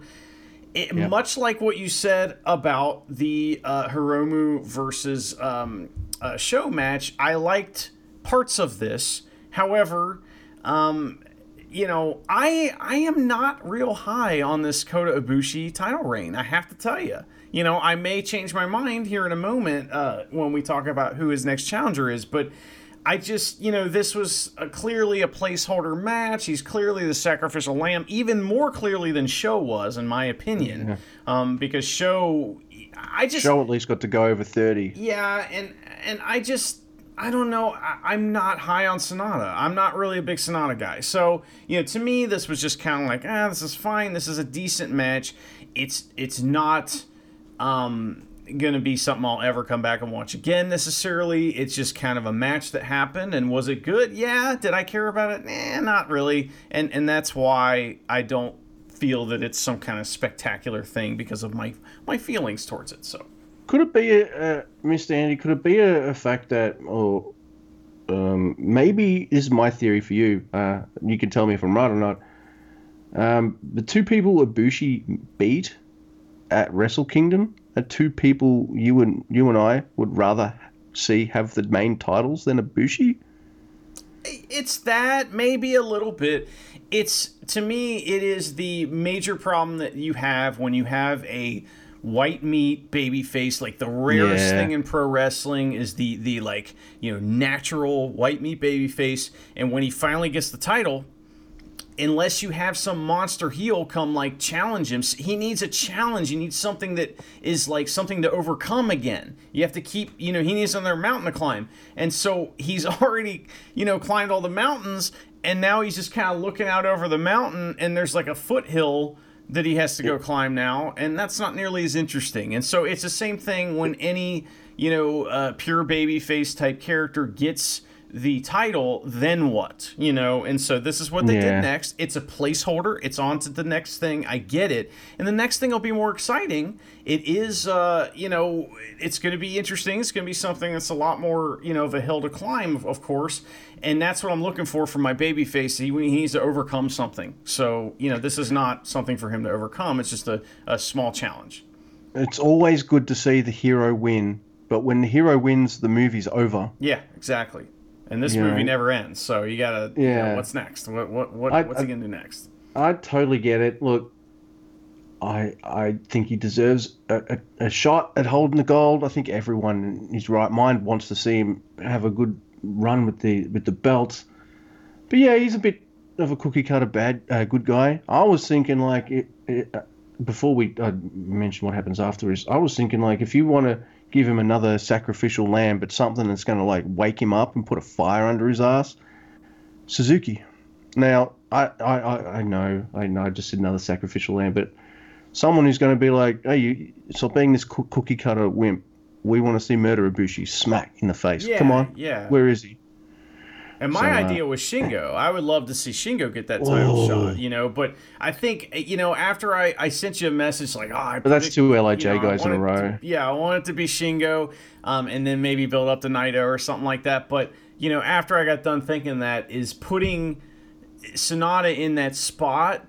I know this sounds weird, but in a way it tells you that they don't think as much of him as they would Shingo, because they don't want to put Shingo in that spot to lose. They want you to win that title match if he ever has one, you know? So, or maybe I'm wrong there. Just a couple thoughts ahead, but... Is it maybe a thing that Sonata is hugely over with the Japanese audience? You've said that before, and I'm sure that is the case, and I just don't... I don't get anything from him. He's an excellent wrestler. He doesn't make faces, you know, and so because of that, I can't really tell what his emotions are. And so that's difficult for me to get into the match. And I know that there's lots of guys that are like that I like. It's just he doesn't connect with me as much as the other guys, and I don't know that he even belongs in LIJ. I mean, I don't know. He just seems out of place to me. Oh, Well, he is the cold skull, so I guess that's why he doesn't. Yeah, but come on, make a face. But yeah, I totally get that. And look, after the match ends, something happens I really liked. And I always love this trope of the next challenger coming straight out. And Naito comes out. And I'm like, oh, all right.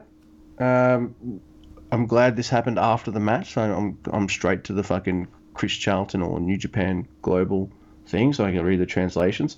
And Naito's like, look, you beat me at the Dome, so I don't feel like I'm in a position to go, I want to take both your belts. But you want to unify those belts, and I think that's a shit idea, and go fuck yourself. I'm challenging you for the IC title. And Charity, who's, she's loving this Ibushi stuff, by the way. Oh, so good.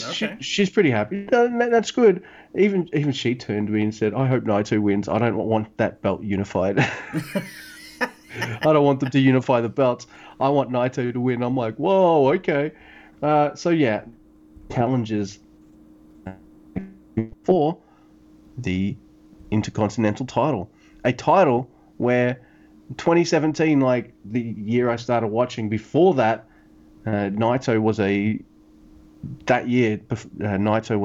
IC champion. He'd just throw that title around. Destroyed it. It was awesome. And now a few years later, he's like, you can keep that black belt. I'm taking that white belt off you. And I'm like, wow, he's come around on that title. I like that too, because one of the reasons that it would be a shame to see the IC title go away and be unified is because then what happens to the lineage of it? What happens? That's like erasing Nakamura from New Japan history. You can't do that. I would hate that. And so then what do you do with their lineage? Do you, when they play the video and the title gets its theme song, do they show those guys as well during the heavyweight championship? No, you can't do that. So it makes way more sense to separate them, and I'm glad that's what they're doing. That's awesome. Yeah. The way Ibushi, I think, described it in his comments, he's like, look, I respect the lineage of the IC belt and the IWGP heavyweight title, and I would love those lineages to become one. And I'm just like, no. And I can see that kind of way of thinking, but everyone disagrees with him, right? Like, we're not the only ones. And Naito was just like, I wasn't waiting for Tanahashi or Okada or something to make a comment about this. I'm coming out and I'm saying, nah, that's not happening. I'm taking your belt. Good. And I always wondered how they'd separate the titles, and if this is how they do it, I'm all for it. Yeah, and then that'll help Naito, kind of climb the ladder a little more and, work his way back up to whatever he's going to do. And that gives us another big title to main event shows like this. Because, if you've noticed, all these kind of, quote-unquote bigger shows, they have to have titles in the main events, and so do the kind of smaller shows that go around it in some cases to keep this stuff interesting. So, the more titles they can kind of have that are these kind of upper echelon titles, the better, and I'm all for it. Luke, before we kind of wrap up everything on this show, I did find out something interesting. So we have this show coming up called Castle Attack. You heard Castle me right. Attack. Castle Attack. Yep. And, and of course I'm like, well, that's a building, and castles typically are like old buildings, and I like old buildings because I'm just, a history guy now. And, I found out what it means. It was interesting. It wasn't as interesting as the Sengoku Lord, but it is going to take place in Osaka-jo Hall, which is near Osaka Castle, which was built in 1583. And you guys better stay tuned. I mean, you come for the analysis, you come for us, the entertainment, but you really come for the old building information. And so, as we go through these road to Castle Attacks, we're going to learn a lot about Osaka Castle. So I just want to put that out there. What'd you think of the of night 2 of New Beginning in Hiroshima? Was it better than night 1? Was it the same? Was it different in any way? I think I liked it a little more than night 1. Look. And it's weird, too, because I was just like, man, Jay doesn't even give a crap about these 6-mans, but I'd just love to see him have it just to be a heel to Ishii. And then it didn't happen. It went the other way. And I'm like, wait a minute, that's kind of 2 different feuds. And they've still got Ishii versus Jay for the singles. I'm like, yeah, all right. I'm down for that. So my boy didn't win a title, but I mean, it's just a 6-man, so it's probably not that big a deal. But I think those 6-mans mean a little more than they did a year ago, just a little more. Yeah, it's true. And we didn't talk about this real quick. I'll mention that in the backstage comments, Yoshihashi and Goto and Ishii were sitting there like, oh, we're gonna say stuff, and God and Jay just beat the fuck out of them. I mean, we did talk about what Tonga Loa and Tama Tonga said, but Jay was there with them, beating the fuck out of Ishii. And they beat him up pretty good. And man, the camera stayed on Goto. I didn't have time to do it, but I'm probably gonna go back and pull this video because it's so great. Goto defeated, and he can barely stand. And it's like, yeah, that's where he should be, fucker. Heaven on earth for you, Mr. Andy. Yeah, it was. All right. Yeah, we've got a couple. There's some shows coming up. It's all Road to Castle Attack, and Castle Attack will happen at the end of the month. Castle Attack! So you'll probably hear us later on about matches that we've got coming up that we're looking forward to. In fact, I think the only title match coming up that I'm not looking forward to that much is Tanahashi versus Grado Laundry. Because no laundry boys this week either, and that's why I know we're gonna get emails and we're gonna get a lot of tweets. That's why there was no Genghis Khan fact this week, because Grado Khan wasn't here. So, damn it, I was having a drink. Yes, I've been pretty good hiding my drinks this time, but you caught me. But yeah, I just don't like it because I've saw that match at the Tokyo Dome, and O'Khan lost. And what has he done since? He's won one match. he's hot, man. He's one singles match he's won. All right, dude. Shall we go to our recommends? Yeah, this is becoming one of my favorite parts of the show. Weekly match recommends. We had some good ones this week, and we got some good ones coming up. Luke, what was your match recommendation of the week? All right. So for the second time in our show's history, I chose a match we'd already covered. I've done that twice. I know I've done it at least twice. So I had a backup, thank goodness, and my backup was Keiji Muto and Shiro Koshinaka versus Akira Maeda and Nobuhiko Takada. This is from Inoki Fighting Spirit Live Part 2, March 26, 1987 at Osaka Castle Hall. What? Yeah, and it's an IWGP Tag Team Championship match. This is a rematch from a match that also happened in March between all four men in 1987. So the first match between these four men was just fucking awesome. The second match, Mr. Andy, drives me fucking crazy balls because they're in. Why are they in those corners? What's going on? Describe what you mean. All right. If you look at a screen right now, any kind of screen, all right, imagine that's a wrestling ring, and if you're watching wrestling, you got the top left, and the bottom right. That's where the tags go, right? That's where that's where the people stand. In this match, they're on the bottom left and the top right, and it's fucking confusing.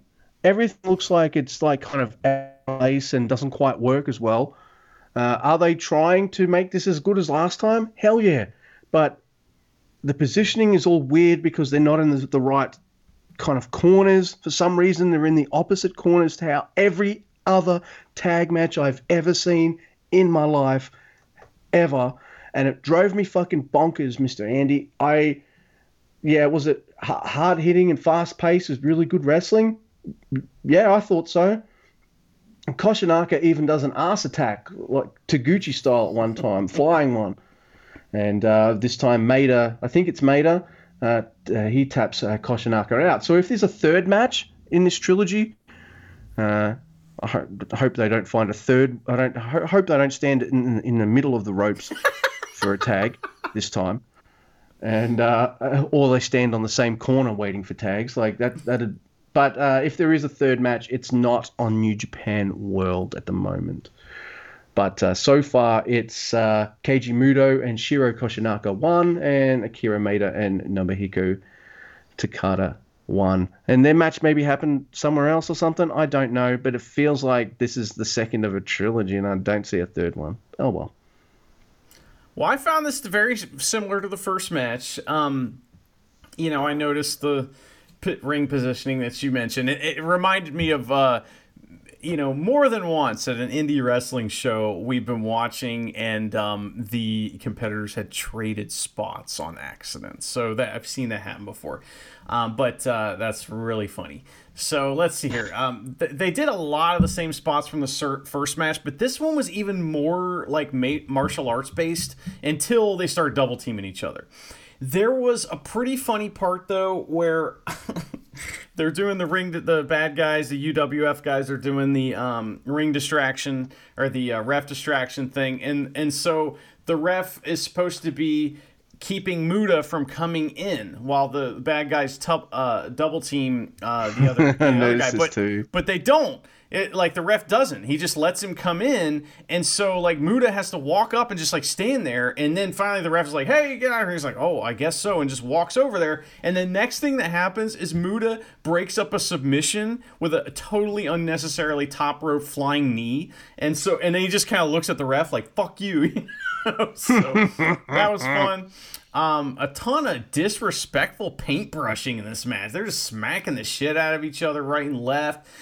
There's some completely bullshit tags from the UWF guys, including one where the dude is on the top rope and he reaches down and tags the dude, and the ref's like, "Okay, you come on in." That was bullshit. Muta kicks out of a bridging dragon suplex towards the end, and the crowd fucking loses it. And when I say they lose it, they are hotter than any American crowd. I mean, they are standing up, waving shit in the air, like fucking, it's insane. The crowd is so into this. And I thought it was really fun. And, you know, I've seen enough of this group already, so I thank you guys, you know, for recommending these two matches. I like these guys, and I kind of want to see what these UWF guys did, you know, going forward, and maybe if they had some UWFI matches, I'd like to see those, because this very much felt like that at the beginning. It's good stuff. Yeah. Solid stuff that I think's aged pretty well. That's the only match I've ever seen where they're on the wrong corners. Like, I've never seen that before, ever. And it my brain hurt, and it just made everything kind of look a little wrong. But I think the four men did pretty kick-ass. All right, dude. I think everyone has heard of this match that you've picked, and people are probably wondering why we didn't choose this match sooner. But you know, you gotta work your way. You can't have that. Yeah, I have a reason. So, pardon me. I have this list of match recommendations, and you know, the way inspiration works for me is it kind of comes all at once. You know, I'll have like 3 hours of inspiration in a week where like a bunch of great ideas come, and then it may not happen again for a week or two.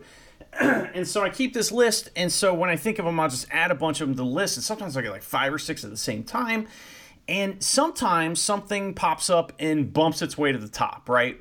So this match has been on my list for a while, and other matches have I've remembered them. We're going to talk about another one of those here in a second.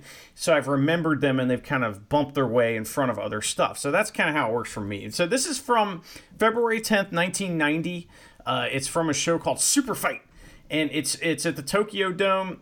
It is heavyweight championship match, the IWGP heavyweight championship match, a match that cannot have a finish, by the way. Big Van Vader versus the Western Lariat, Stan Hansen, who is he's the monster heel in All Japan, and Vader is the monster heel in New Japan. So this is like a dream match, right?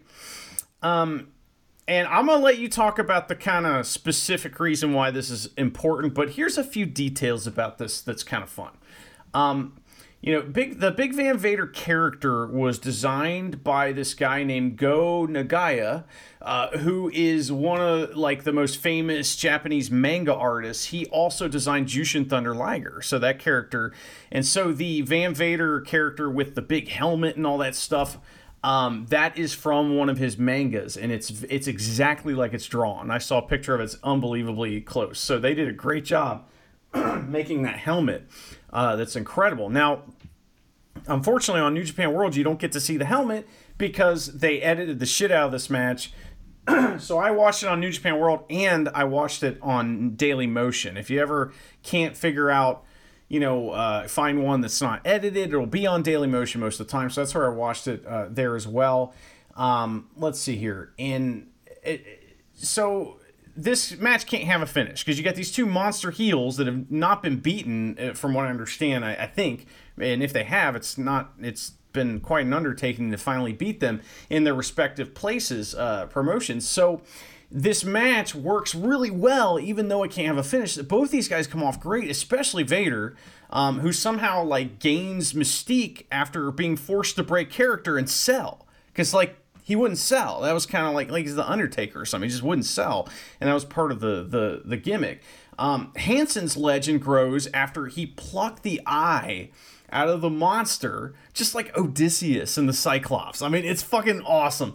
And it's a legendary match for more than one reason. Luke, tell me about your experience watching this. Had you seen it before?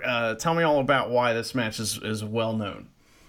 So I sent you this message. I said I watched the edited version on New Japan World. He's like, and you sent me a link for the unedited version, and I said, I'm not man enough to watch that unedited version, and I think I'm okay with that. So we watched the edited version. It cuts to a bit, obviously, where Vader's eyes hanging out, and to a part where even just seeing the aftermath of it, his fucking bruised eye doesn't look like it's back in there properly and shit. And Charity's sitting there saying, "Why did they continue this match?" I'm just like, well, Vader's the champion. They're both the champion, and they will kill Tiger Hattori if he fucking stops this match. They will just beat the shit out of that poor little dude. Well, everyone looks little next to Stan Hansen and Big Van Vader. But I'd even give this the never as fuck seal of approval, dude. Yes. These two just fucking beat the shit out of each other. Yeah, there are some moves, but this is just mostly a brawl, and it's fucking brutal stuff. It's legendary. It makes Stan look like a badass because he took out Vader's eye, and it makes Vader look like a badass because he stood there, popped his eye back in. At least that's how I heard it. You can tell me you watched the unedited and then just finish that match. He did. It's it's weird because and you I don't want anybody to think about what this feels like, but I have to describe it. I'm sorry. It looks like Vader has something in his eye when he gets his eye popped out. Yeah. But what's in his eye is his eye. So he has to rip the mask off because the mask has put pressure on it, and then he just kind of tries to shake it off, and he puts his hand over his face, and they stop the match for a second so he can do that, but it's not long, and he comes back with a vengeance, and man, there's also a part in this match that made me really think about the kaiju kind of thing and Godzilla and stuff and Japanese. There's just two big monster men fighting it out. Yes, and when they stand in the crowd, because they brawl around the crowd, everyone's 2 feet shorter than them, which they would be in any country. It's not just that, but it just really evokes a real life version of King Kong versus Godzilla or something. It's pretty fucking badass. So I don't know. Yeah. No, it's. Did you like it? Yeah, I mean. The shit that's happened. If you listen to or watch an interview with Mr. Leon, who's Big Van Vader, nice guy, fucking teddy bear. You listen to other people talk about Vader, they really like the guy, respect him, really nice guy. But man, he's had some fucking physical brawls. Vader's the guy who is responsible for Foley's ear being missing. If some listeners don't know that as well, so yeah. Also, neither were intentionals, but both incidents make him look like a fucking beast. Well, and Vader, Stan Hansen is blind as a bat too, And so, like, that's one of the reasons this happened is because he can't see. So, you know, he's like, when he doesn't have his glasses on, he can't see shit. And so that's like a legendary thing with him is that he's just would potato people because he can't fucking see them. So, you know, that's one of the reasons why he comes off as awesome, because he's just fucking, what's the deal? We have a guy around here that everyone's like, the potatoes people, and they're like, oh man, his punches look so great because they're fucking real, you know? So, Yeah. that was pretty great. Well, that was fun. I'm glad we finally got that off the books because that's an important one. And we'll dip our toe back into these, these kind of super heavyweight style matches and stuff here and there. And I found a really good one after this that went on my list that's gonna show up a little later too, with a wrestler that everyone's gonna be like, oh my god, that guy was in there. Okay, great. You know, there's a lot of that goes on, and stuff like this makes it really fun. Luke, if we got nothing else about the Hanson versus Vader match, let me know what is your recommendation for next week. All right.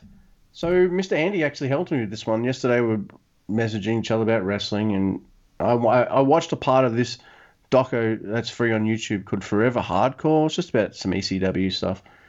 But I was like, oh, great, it's got that Douglas dude. Oh, who cares about him? But I'm like, oh, yeah, I'll definitely listen to Terry Funk talk about anything for any length of time. And so you and I were talking about Terry Funk, and you were like, there's only one Terry Funk match on New Japan World. I'm like, really? Well, I guess he would have wrestled everywhere, but there's only one match. And I look it up, and sure enough, it's this crazy-looking tag match. And I'm like, do you want to recommend this, Andy, or shall I do it? And you're like, you'll do it. I'm like, yes. All right, cool. I didn't have to search. Mr. Andy helped me. So it's from January 4th, 2010 at the Tokyo Dome. It's the fifth match. It's Wrestle Kingdom 4 or 6? Like what the fuck? 5. It's Wrestle Kingdom. Or 10? 5. I don't know. It's one of those. I don't know. Whatever. January 4, 2010 at the Tokyo Dome. That's all you need. It's a special 8-man tag match. It's called The Legend Never Rots. And it is Manabu Nakanishi, Masahiro Chono, Riki Choshu, and Terry Funk versus Toriyano, Tomohiro Ishii, Takeshi Iizuka, and Abdullah the Butcher. Yeah! That is like the oddest lineup of wrestlers I've ever seen for a match, and I'm kind of excited. Yeah.